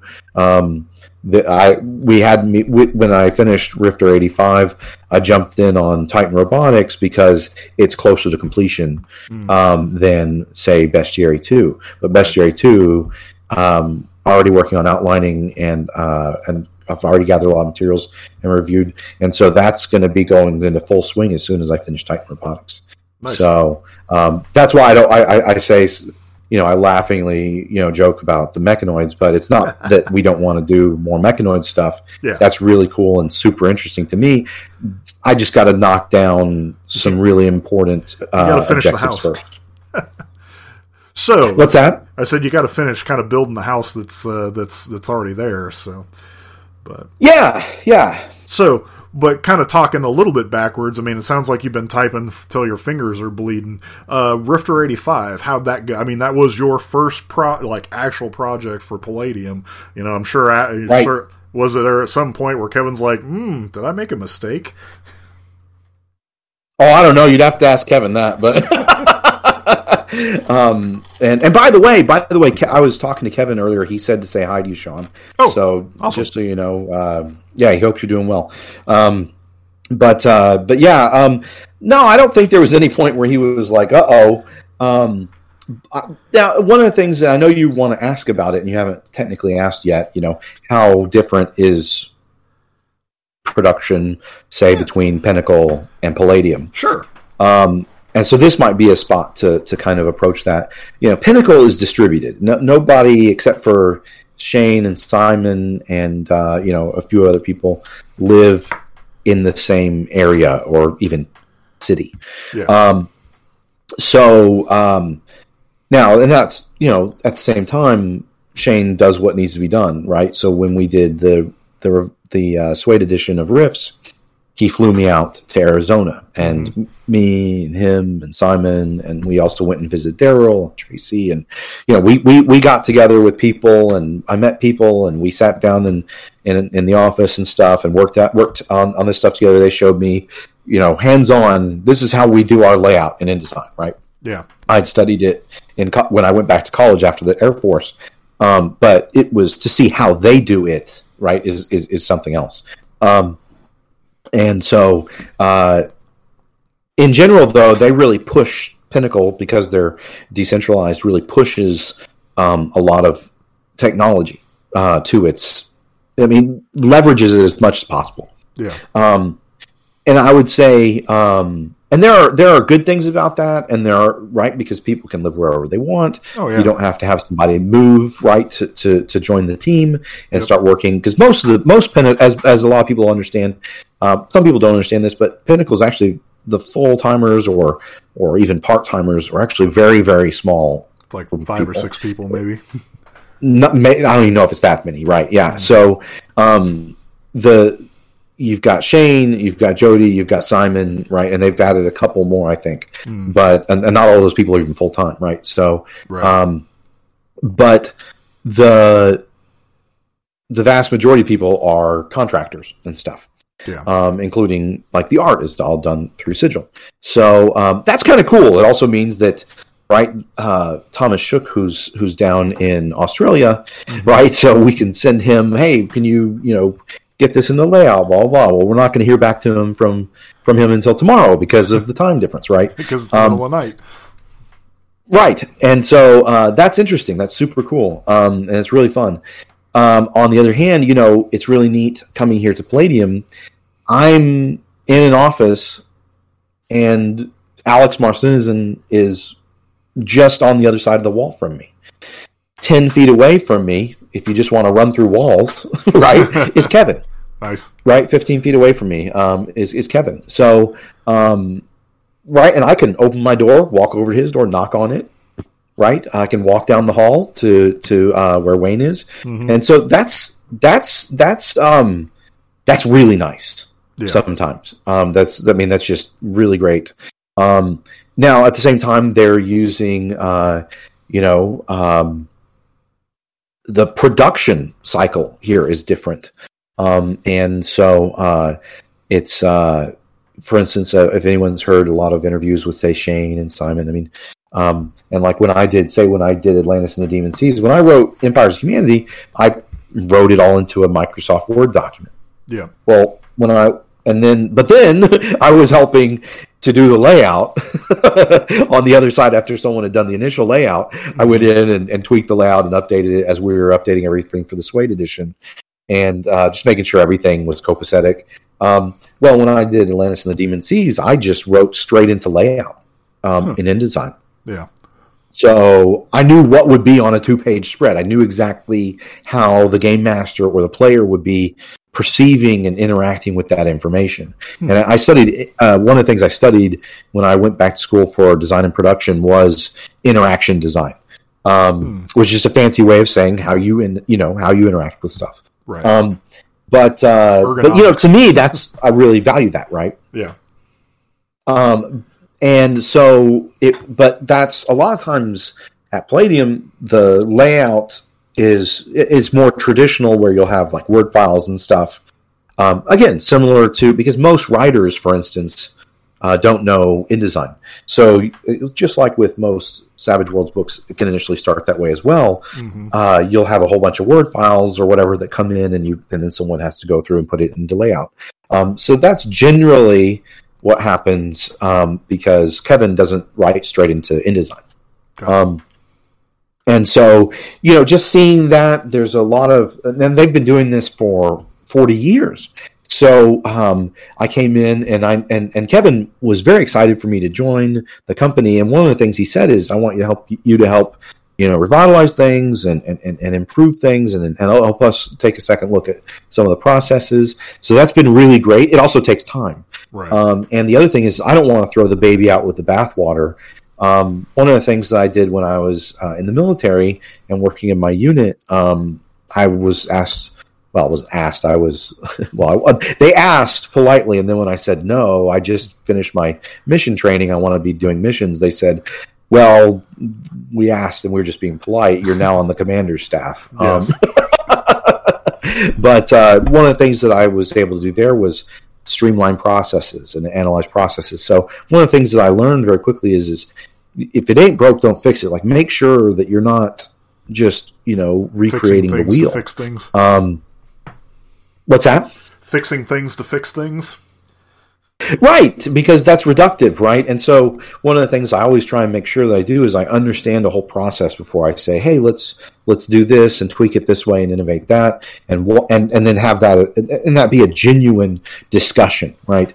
Right. So that was one of the big things when I came in with the Rifter, is I basically rebuilt the layout files the way I understood them, right? And so if you pick up the Rifter and you compare it to other Palladium books, they're going to look, I think that if anyone picks up the Rifter, I don't think they would have picked it up and thought, oh, gee, this looks different than other Palladium books. Nope. But at the same time, if you open it up and you pick it up and you carefully compare the spacing between lines of text, some of the and set spacing on some headers, and other things like that, you might start to notice some slight changes. And that's just because that's how I learned to organize it myself as part of my learning process. Yeah. And I don't know if anyone's going to, people probably sleep on the podcast now, but I don't know. But that was really great because I was able to, I read the submissions, right? And so the interesting thing here is I picked a lot of writers that had been previous writers on previous Palladium products, but I didn't know at the time. I didn't know who they were. Yeah, I maybe had heard of the names before, but I don't know those guys, right? Like Kevin, Wayne, Alex, they know, Glenn Evans. Mm-hmm. I didn't know Glenn Evans except for this is a really great submission. Yeah. So that was kind of cool too, and it was interesting because it seemed to reinforce, this quality writing is quality writing, right? But I had a lot of fun. So I curated the submissions, and I was able to because Wayne was really busy with some other stuff, and so I was kind of the guest editor, right? And I curated the submissions. I did all the layout. I did first pass on any changes or updates on a lot of the stuff. Al did the proofreading, Julius proofreading. I came in, I inputted the corrections. So if there's any typos, it's probably my fault. But yeah, it was a really great experience. I also worked with Brandon Verhalen to help kind of jumpstart and help coordinate some of the art. His company is Star Anvil Studios, yep. And so he helped us coordinate the wonderful cover art and some of the interior art that would have just been hard because at the time, the first day I arrived, Kevin got in on this prestigious program called the Goldman Sachs 10,000 Small Businesses Program. And the timing was fortuitous because he was going through a crash course on high-powered, business tutoring and mentoring, and we were able to talk about that every day.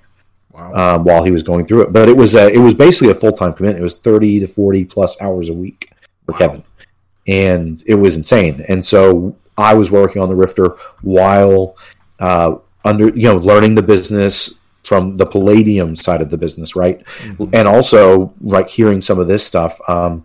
And so it was really great, really great thing to be able to do.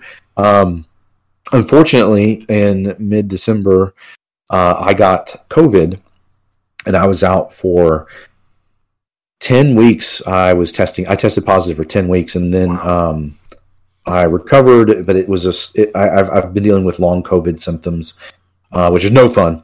But at least you weren't in the hospital. I did not. I never. Right. No. And thank God for that. I was blessed that I was able to make a recovery and come back to work full time. But I was out for basically 3 months, and I was able to do some editing on the Rifter. Mm-hmm. But it was so funny. When I was sick, I was really sick, and towards the end, I realized, you know what? What did I do? I had to go fix stuff that I'd done, right? Well, you didn't fix putting my article in there, so apparently... What's that? You didn't fix putting my article in there, so apparently it was okay. Yeah. Oh, man, how'd that one get in there? Yeah, exactly. Right? Who's this Sean Masters guy? But yeah, no, but fortunately, I was still able to finish editing on the Rifter, and we got it to the printer. And it's so funny because printing is so bizarre right now. Mm. The Rifter actually preceded Coalition Manhunters to the printer, but they kind of ended up both coming in and being ready to ship around the same time after the Palladium Open House. But yeah, it was a really great way to kind of meet some of the fans and contributors that way. And also to dig into the guts of the submissions and, take an eye and look at them. How does this compare to other Palladium materials and formatting? So it was a really, really great experience, especially as someone who has some experience in the industry, but coming in and trying to learn, the Palladium way and figure out the best way to approach these projects.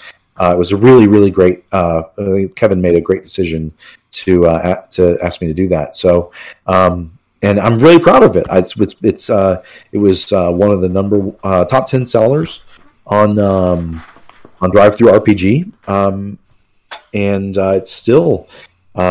it's been doing great for weeks now. So that's awesome. We're really happy about that. Yeah, and I mean, I think that speaks to 20 years of work that has already been done by people like Wayne and the fans. There's a lot of great material already out there, so people were really excited for the return of the Rifter.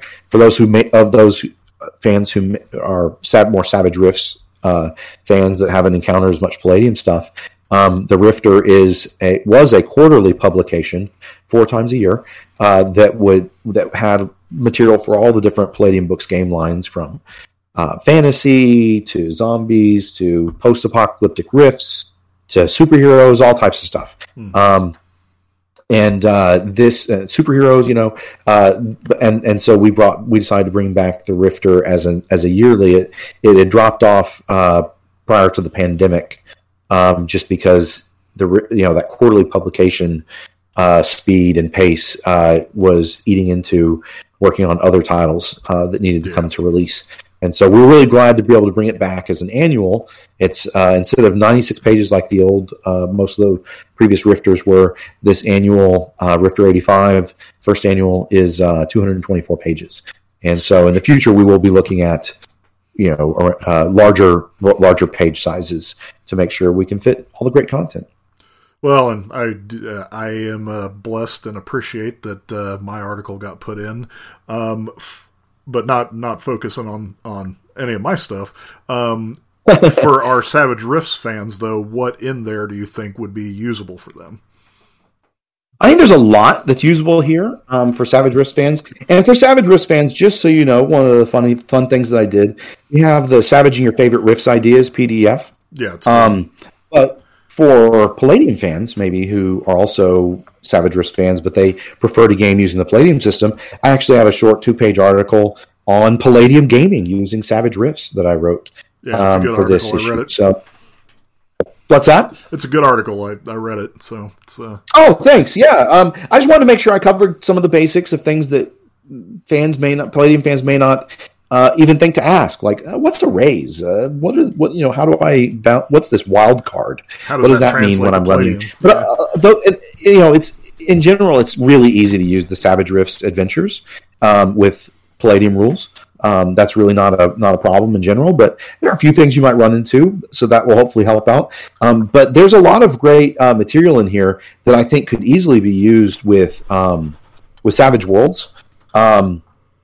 And so let me see. I'll go through a few of the things that I think there's a really great adventure for Rifts called Soul in Flames, and the characters are very easy to take a look at, see the description, and you can easily come up with probably either grab an NPC out of Savage Worlds or convert over an NPC. I don't think it would be difficult at all. Mm-hmm.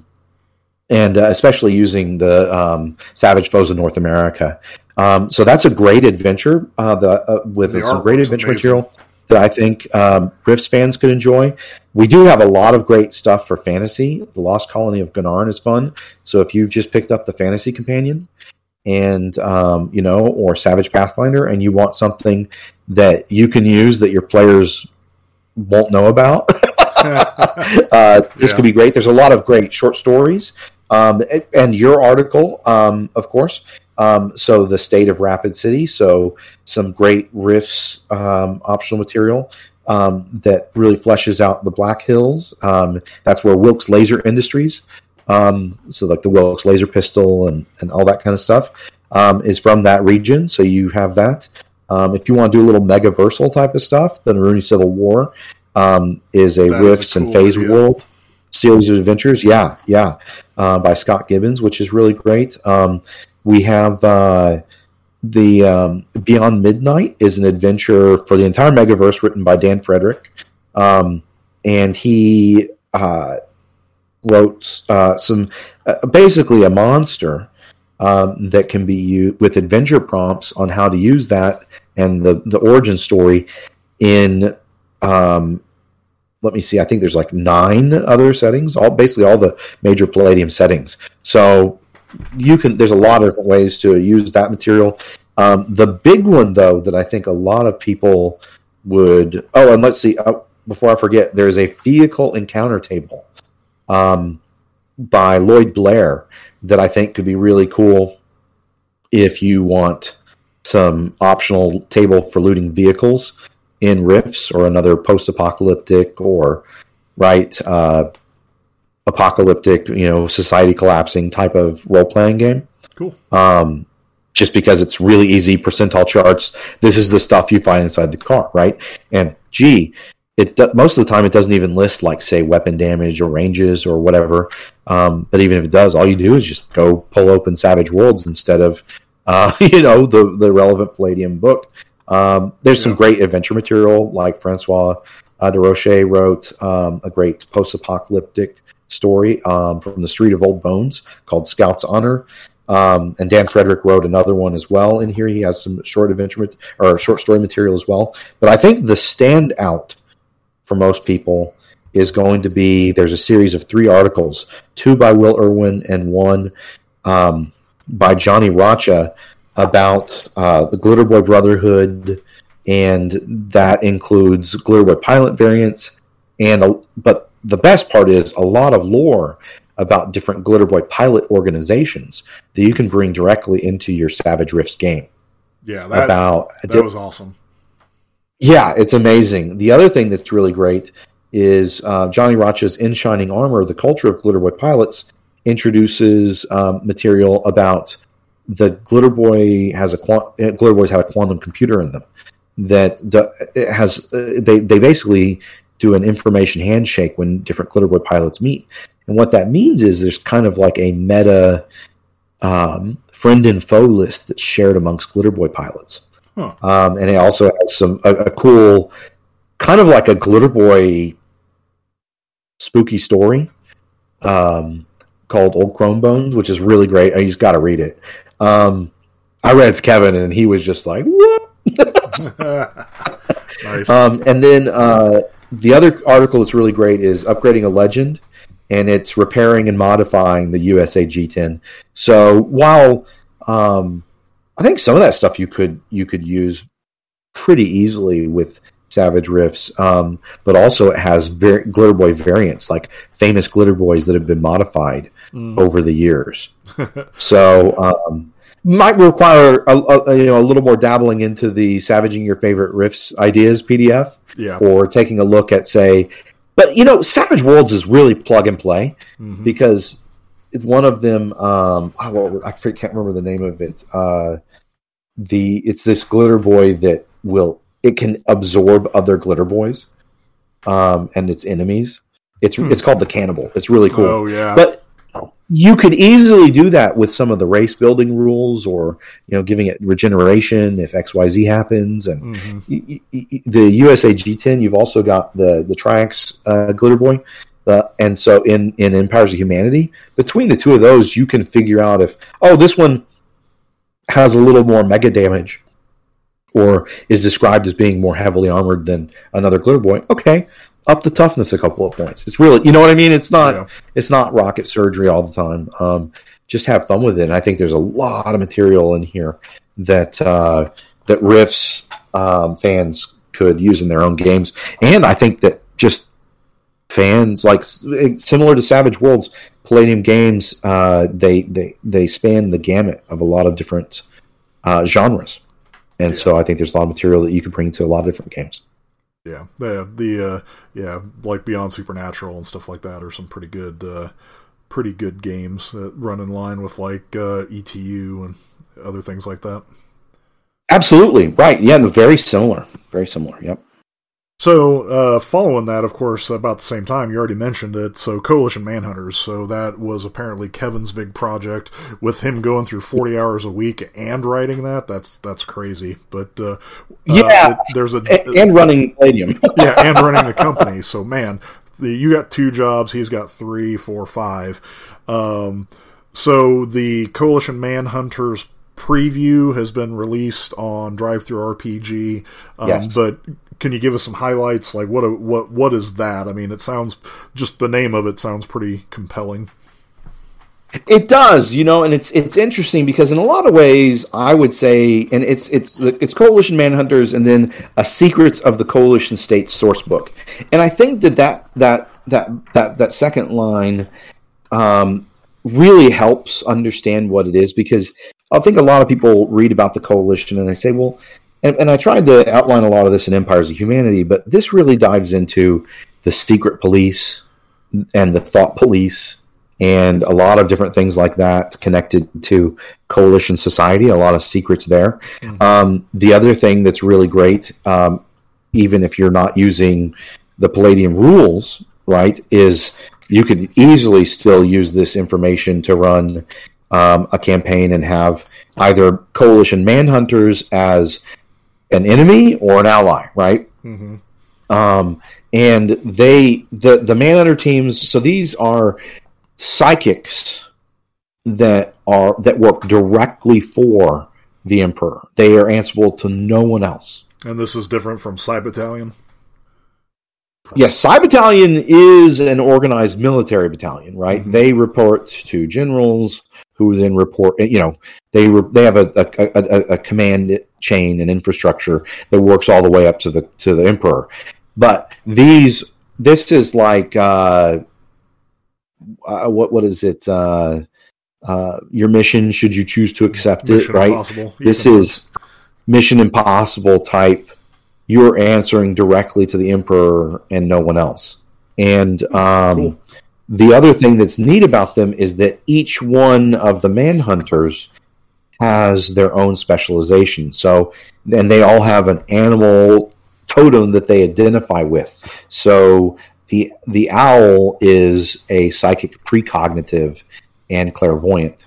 And then you get into like the panther, which is a mind melter, and the ram, which is the burster. So and then the team leader, the eagle, is not a psychic.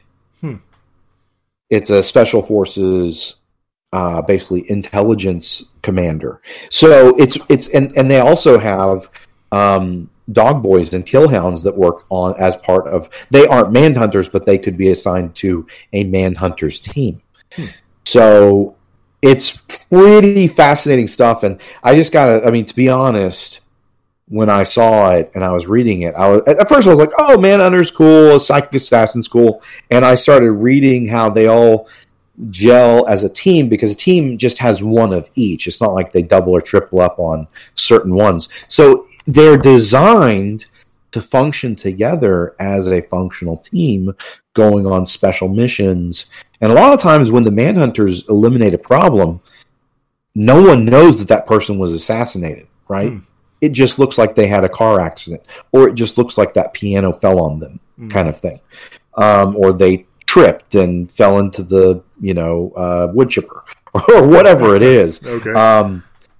But yeah, that's kind of the cool thing, is a lot of the psychic powers that are in here, I think could really give game masters some cool ideas, because they aren't as obvious and as direct as a lot of other psychic abilities. And I think that there are a lot of them now. Most of them, especially if you are, using some of the mega power modifiers, right? You might think of new ways to use certain mega powers. But I think these can really help to flesh out a really great group of enemies, protagonists or antagonists, or allies or whatever, in a game. And it also helps you understand, how is it that demons and sorcerers and wizards and all these other crazy things haven't killed the Emperor and his family? How is it they haven't taken over the coalition? Yeah. Well, the Manhunters is your answer, right? Nice. When you get done reading this book, you'll be very clear. Yeah, I've definitely got to get the other thing is it builds a lot of great lore up too. So one of my favorite things is a flashback on the last page of the book of Emperor Prosek talking to Manhunter Owl 27, Major Laura Schwartz, and they're talking about a precognitive vision she had and its imports for the entire Rift setting. So, the book also reviews the prophesied 7 dangers to Rift's Earth. I really want to see that.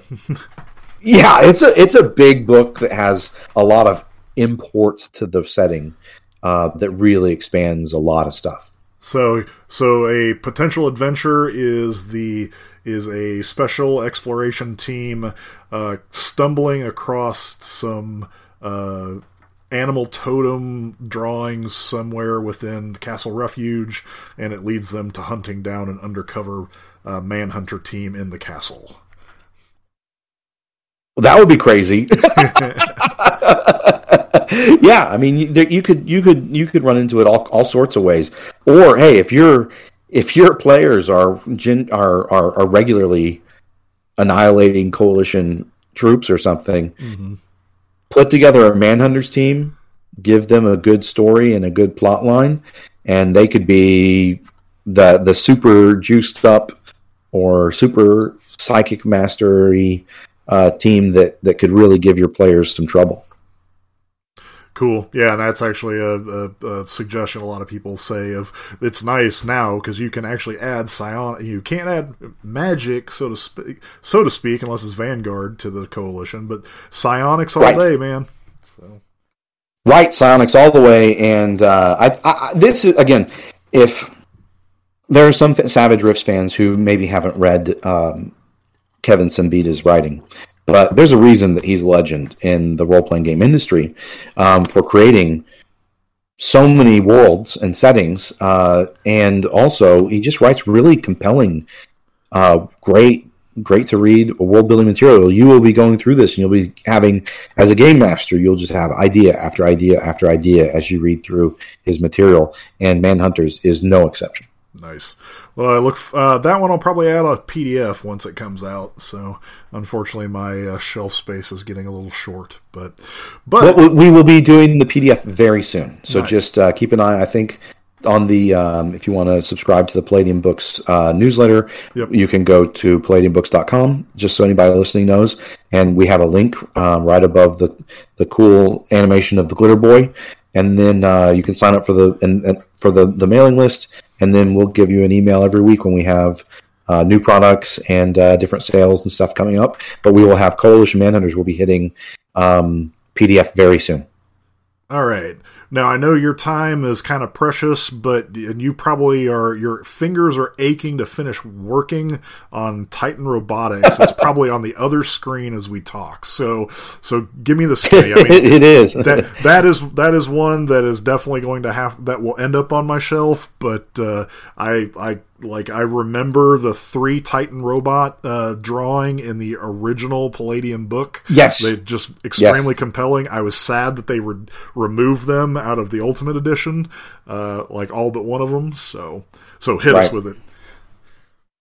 Well, I mean, for anyone who's not familiar, most players I think are familiar with Archie and Archie 3, but Titan Robotics is who's Archie? What? But Titan Robotics is a mysterious robotics company that manufactures some pretty common giant robot vehicles and power armor.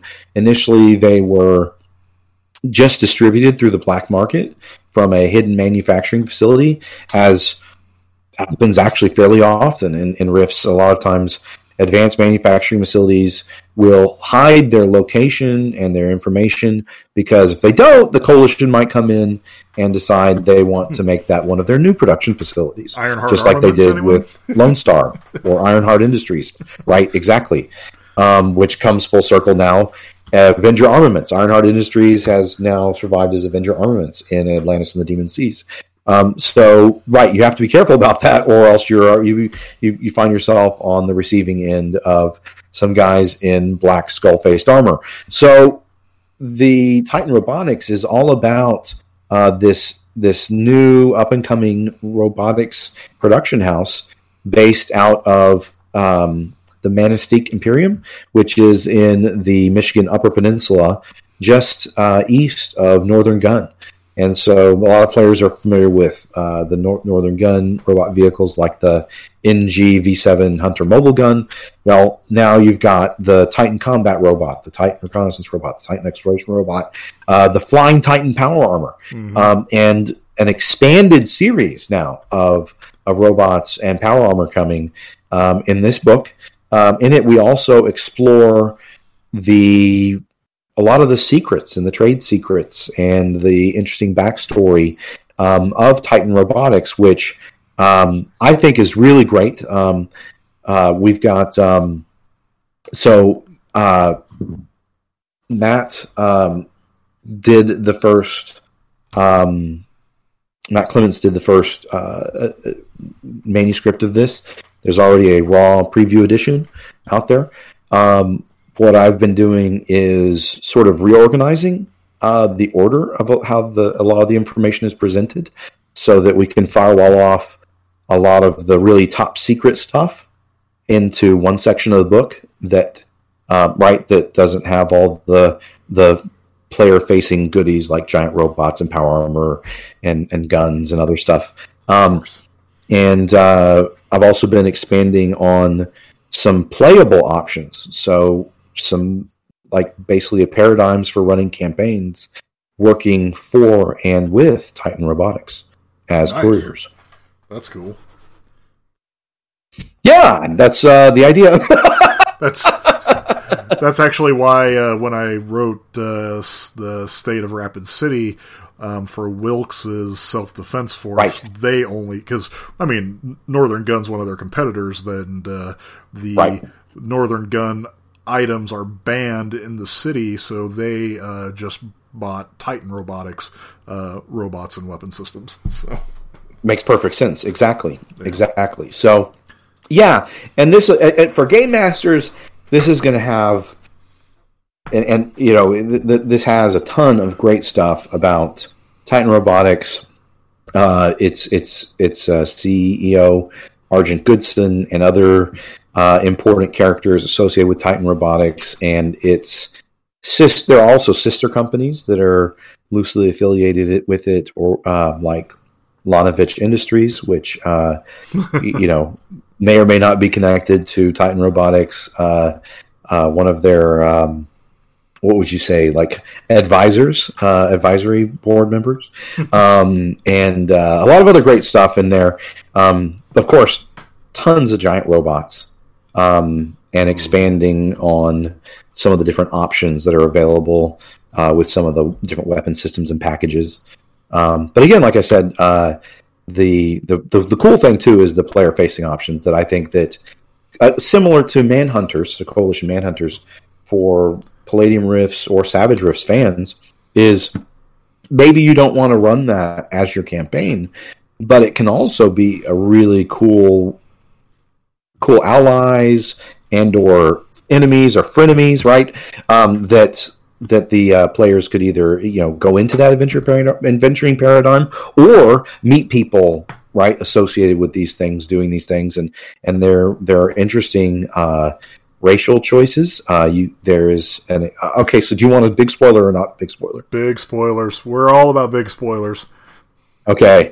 So one of the options is you can play as a Syntheroid, which is a synthetic android created by Archie, a new generation of synthetic androids. Wow. That have neural intelligences, and they're designed to be as human as possible. Right.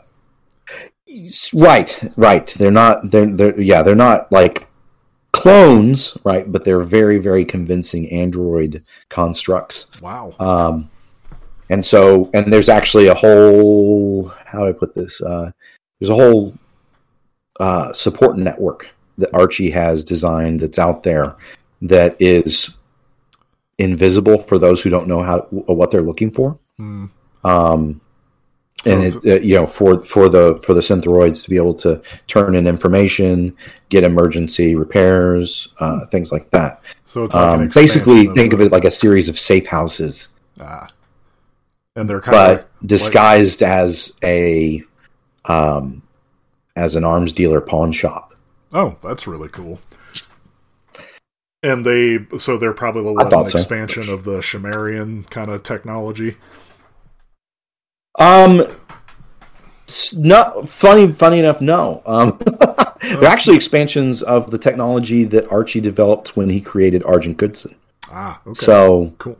So it's but I mean similar to the Sumerians, right? But when Archie developed Argent, so one of the things that a lot of fans may enjoy is that, of course, when Archie was originally making a lot of his robot infiltrators and constructs, they looked very synthetic and constructed. Mm-hmm. He didn't want to reproduce the human form, even though he has the CyberWorks databases full of cloning and bionics and cybernetics technology. Right. But that's one of his quirks. But then after dealing with the mechanoid invasion, this invasion by a race of advanced alien cyborgs, insane advanced cyborgs, he defeating that foe, he and Hagon together, he got a little more confident, and now he's not out up to the level of Archie doesn't trust well. No. We'll say he has trust issues. No. But he has gone to that next step, and you can see if you have the raw preview edition of Titan Robotics, you can see the seeds of this in what Matthew wrote. But I've updated it to be just a little more in Archie's paradigm as completely synthetic neural intelligences that you can play as, right? And so you can hide upgrades as cybernetic or bionic upgrades from certain vendors that are hidden throughout North America. And so that could be that could be brought into any campaign, right? And you could easily run them in Savage Worlds using the Android template straight out of Savage Worlds Adventure Edition, or you could use the basic idea to build an intelligent construct using the rules in Empires of Humanity. But for the players, right?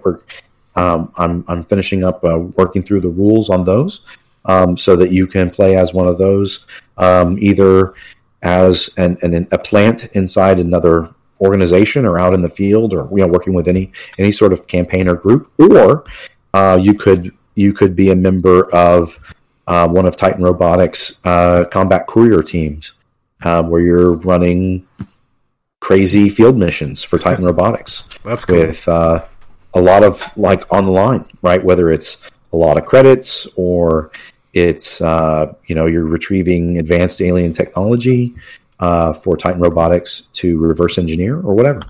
Cool. That sounds pretty awesome. I look forward to, like everybody else, I'm looking forward to seeing it.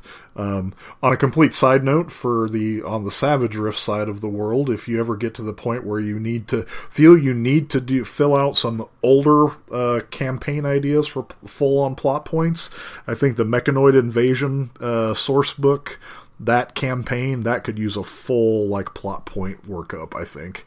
It definitely could. One of the tricks with that is that the Mechanoids, for licensing purposes, the Mechanoids are a completely different licensing contract, right?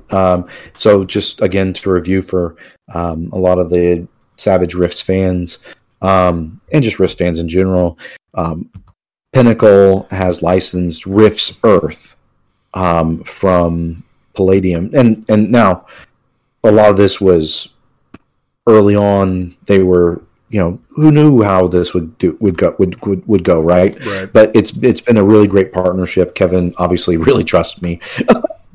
Guys, that goes without saying now.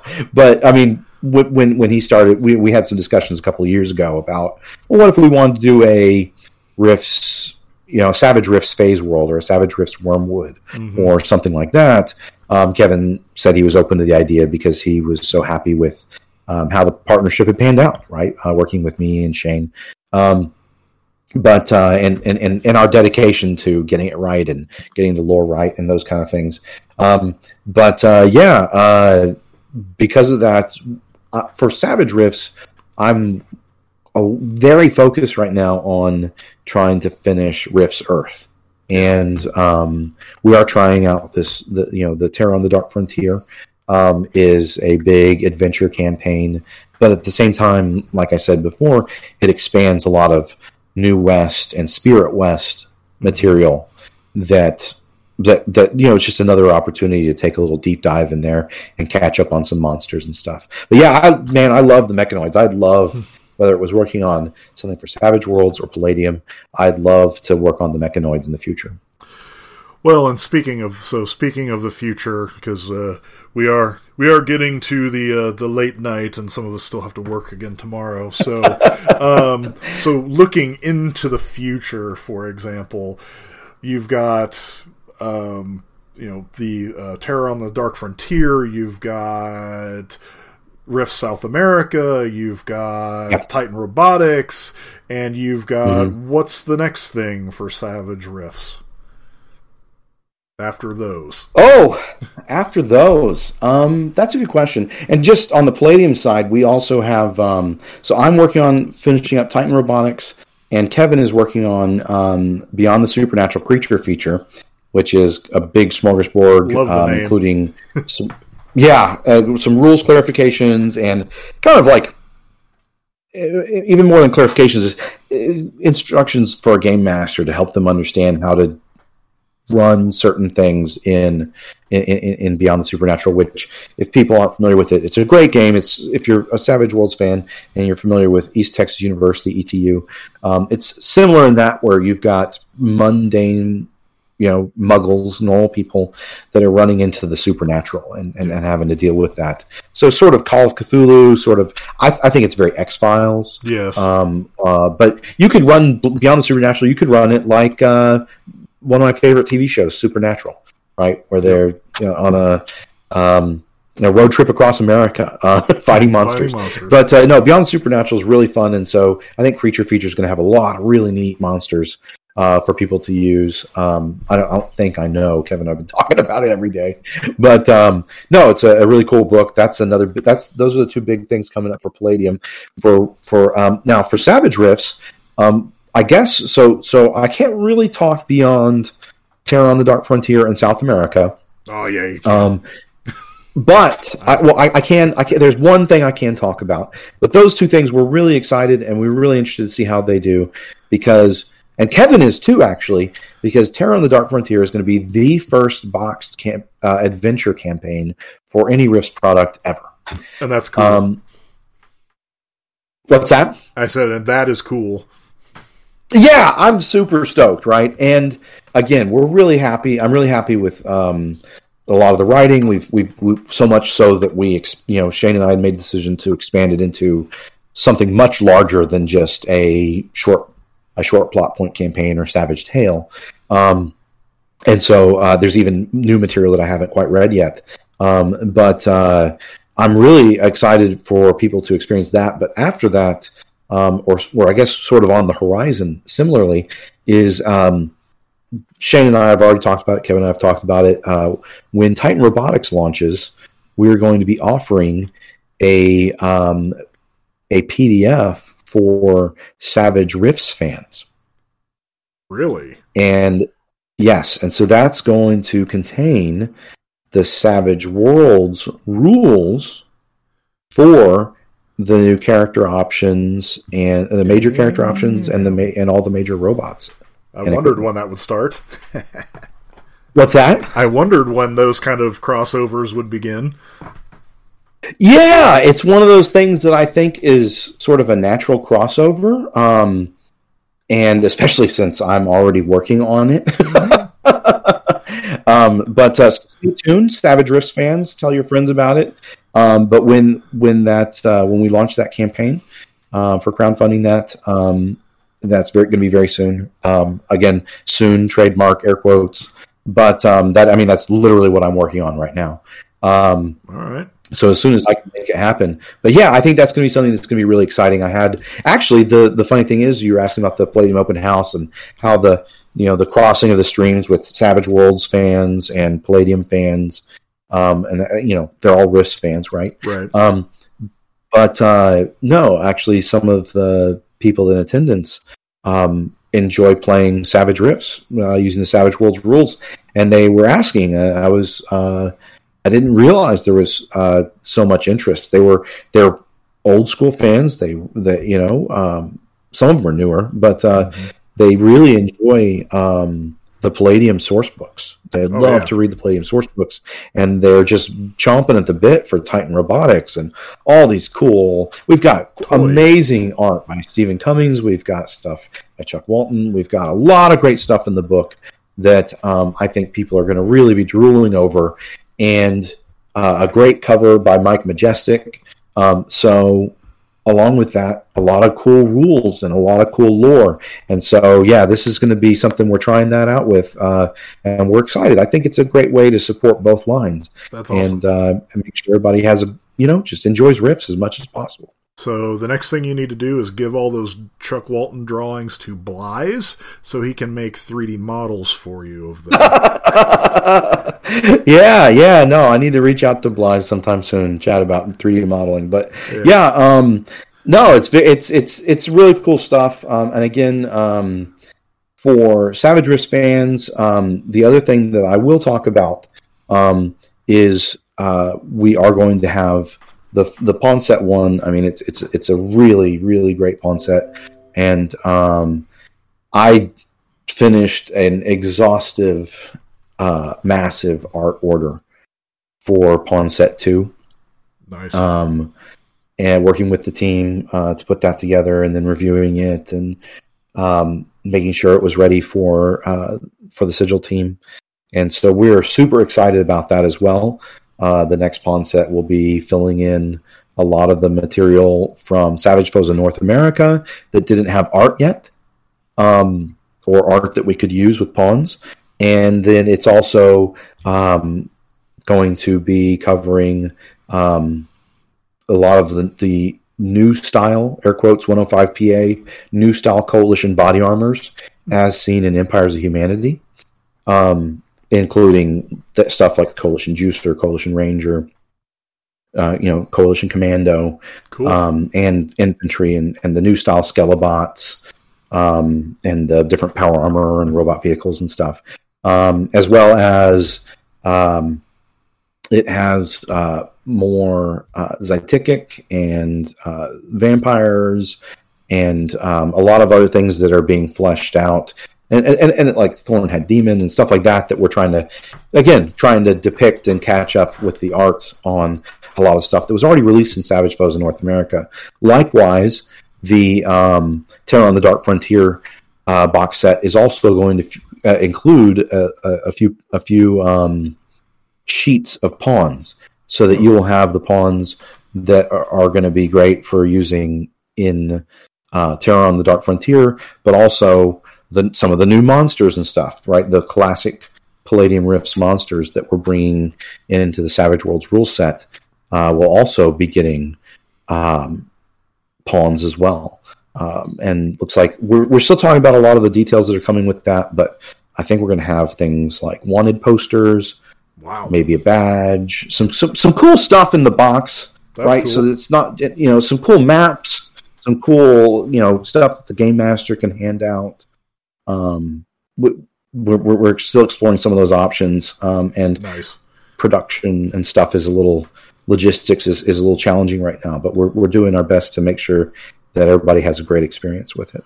Well, so I guess with that, even though you can't say, like, you say soon, so so for me, am I gonna have to look to put, like, one credit card purchase down at a single time for all of these things?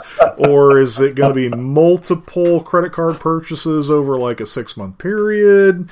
I mean, my gaming budget is only so finite, so. Well, I would say if you have a finite gaming budget, maybe sock a little money away every month to get ready for when the next thing comes along. But yeah, I mean, I can't talk about and Kevin and I are moving to this sort of policy as well. Because we don't want to, you tell people about stuff when you're excited, but it can be frustrating when a project gets canceled or something like that. So we, fan trolls are terrible. What's that? Fan trolls are terrible. Well, and it's disappointing. It can be disappointing. And I understand it. And sometimes the other thing is Kevin's a really great guy, and he will. I think that he definitely tries to take the high road, and I think it's only appropriate that it wouldn't be appropriate to talk about why a project was canceled, whether it was because of something personal in an author's life, or whether it was because of the quality of a manuscript. Right? I mean, that's just we don't want internal policies within the company. Right, there's all types of different things, and those are like just a couple of the basics. I mean, there's all types. I mean, trust me, there's all types of weird reasons that a project may not come to fruition. And so, anyways, because of that, we really don't want to go too far. I mean, right now we are fairly open about the different Palladium stuff that has already been announced. But once we catch up with this sort of logjam of production, we're going to be, again, much more careful about not announcing things until it's the next thing that's coming, right? And Kevin and I are both very sure about that. And so, unfortunately, that also, the other thing is that with logistics and production can really change schedules. And so we have to be very agile on our feet, and we might need to shift priorities. And again, we don't want that to frustrate people if we already said one thing and then say another. So because of that, unfortunately, I can't really give you like concrete details on when to get ready for purchases and stuff like that. I know. But we are trying to bring stuff to y'all as soon as we can. But I would say if you're a Savage Rifts player and you have budget now, pick up some of the Palladium books. We just had a sale on a bunch of the material associated with Atlantis and the Demon Seas. Palladium does sales every month or two, so the summer is a big time to do them.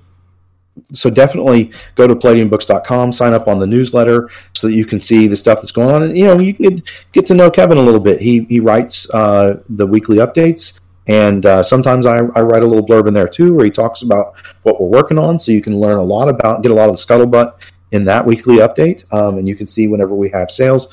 Pick up, so, like I said, like Coalition Manhunters, Rifter 85 have amazingly great material.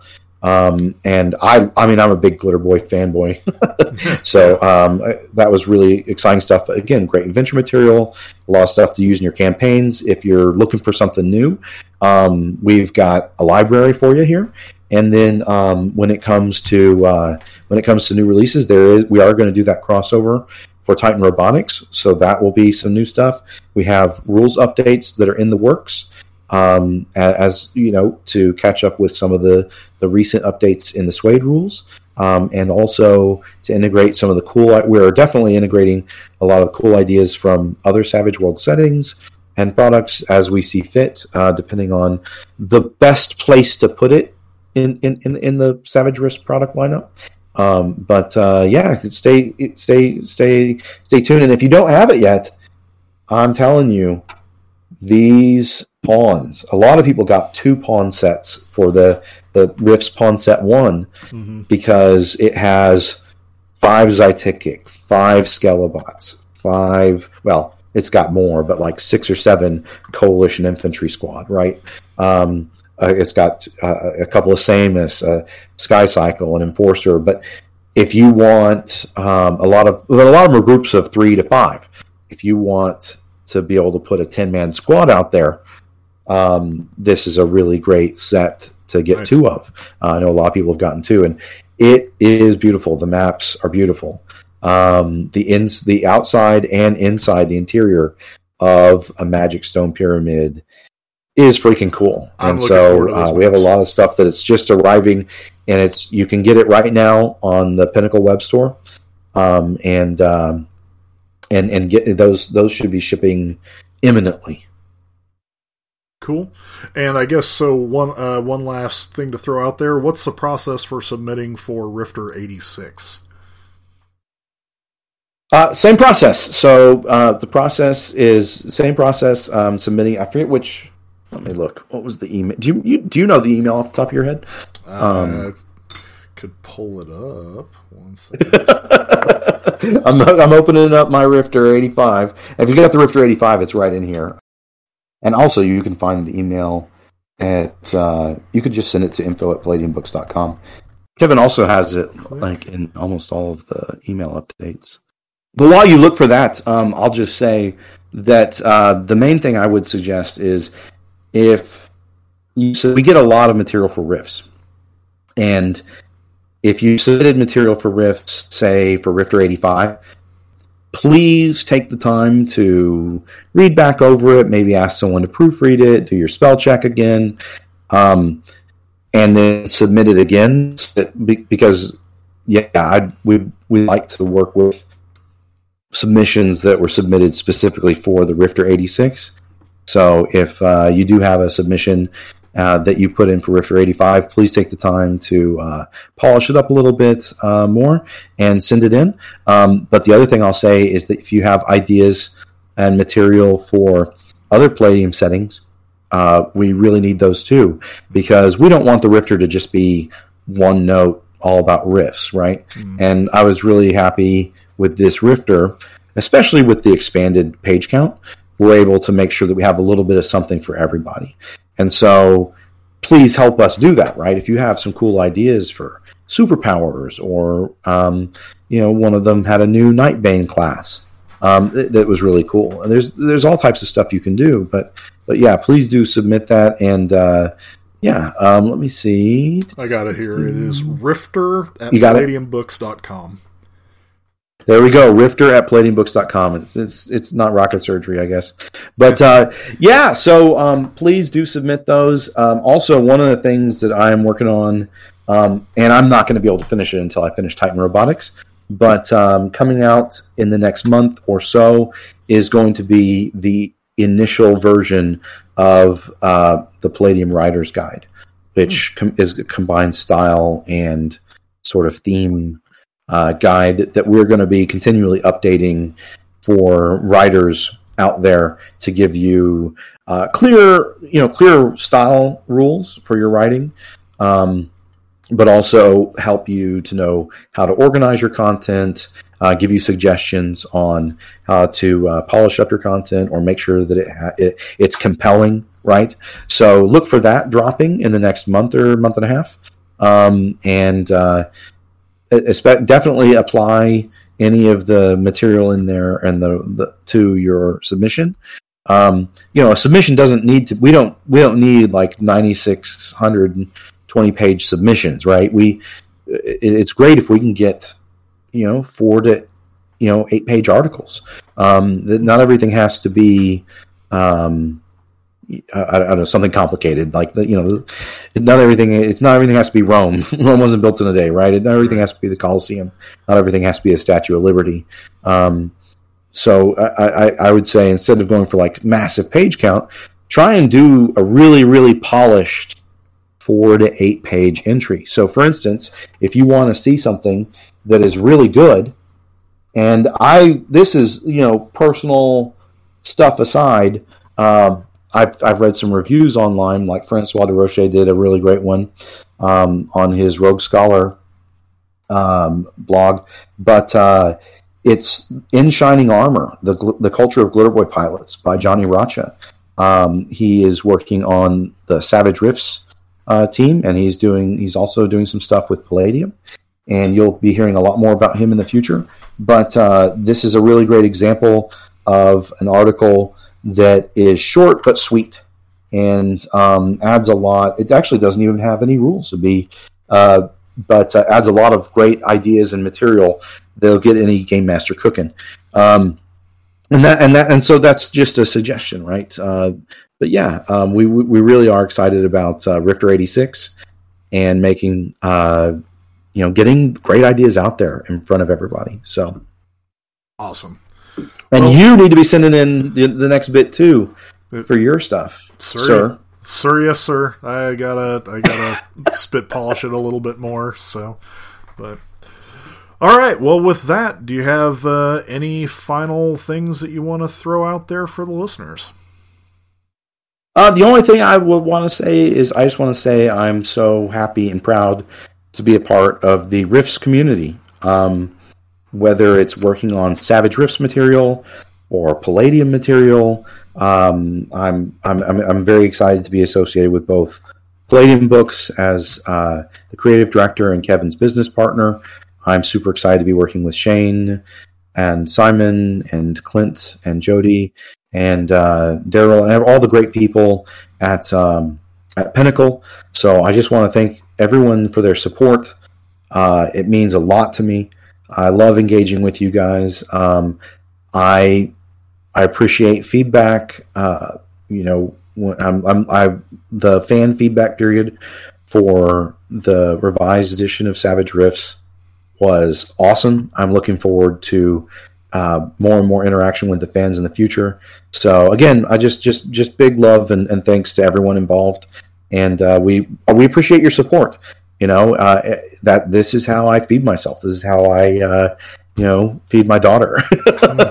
This is how we make sure that the legacy can continue, and we can do more and more for you, our fans. So keep those ideas coming in. You may have noticed that a lot of the things I talked about in this interview were things that fans came to me and requested, whether through Q&As online or on the Savage Riffs, Facebook group, or on the forums, or through the open house. So again, thanks for everybody for being such an active part of the community and making it a great place that welcomes a lot of new people. Awesome. Yep, I've loved Riffs pretty much since I bought the first book, and I'm definitely happy that you were able to join us today and kind of spread a little bit of that love and knowledge. So, all right, well... thanks so much, man. Yeah. So, to our fellow Rifters, we will talk to you later. Have a good night. If you have any refugee questions, wish to leave a mission report, or submit a Legionnaire for Legionnaire's Last Call, please email me at voiceofhopepodcast@gmail.com. Please join our community at Facebook Savage Rifts, MeWe Savage Rifts, or check out savagerifts.com. The Voice of Hope is a Savage Rifts fan podcast. The music in the intro and prologue are Killers and Rhinos theme by Kevin MacLeod, licensed under Creative Commons by Attribution 3.0 license. Savage Worlds and Deadlands are copyrighted 2016 and trademarked to Pinnacle Entertainment Group, all rights reserved. Riffs and the Megaverse are registered trademarks of Palladium Books.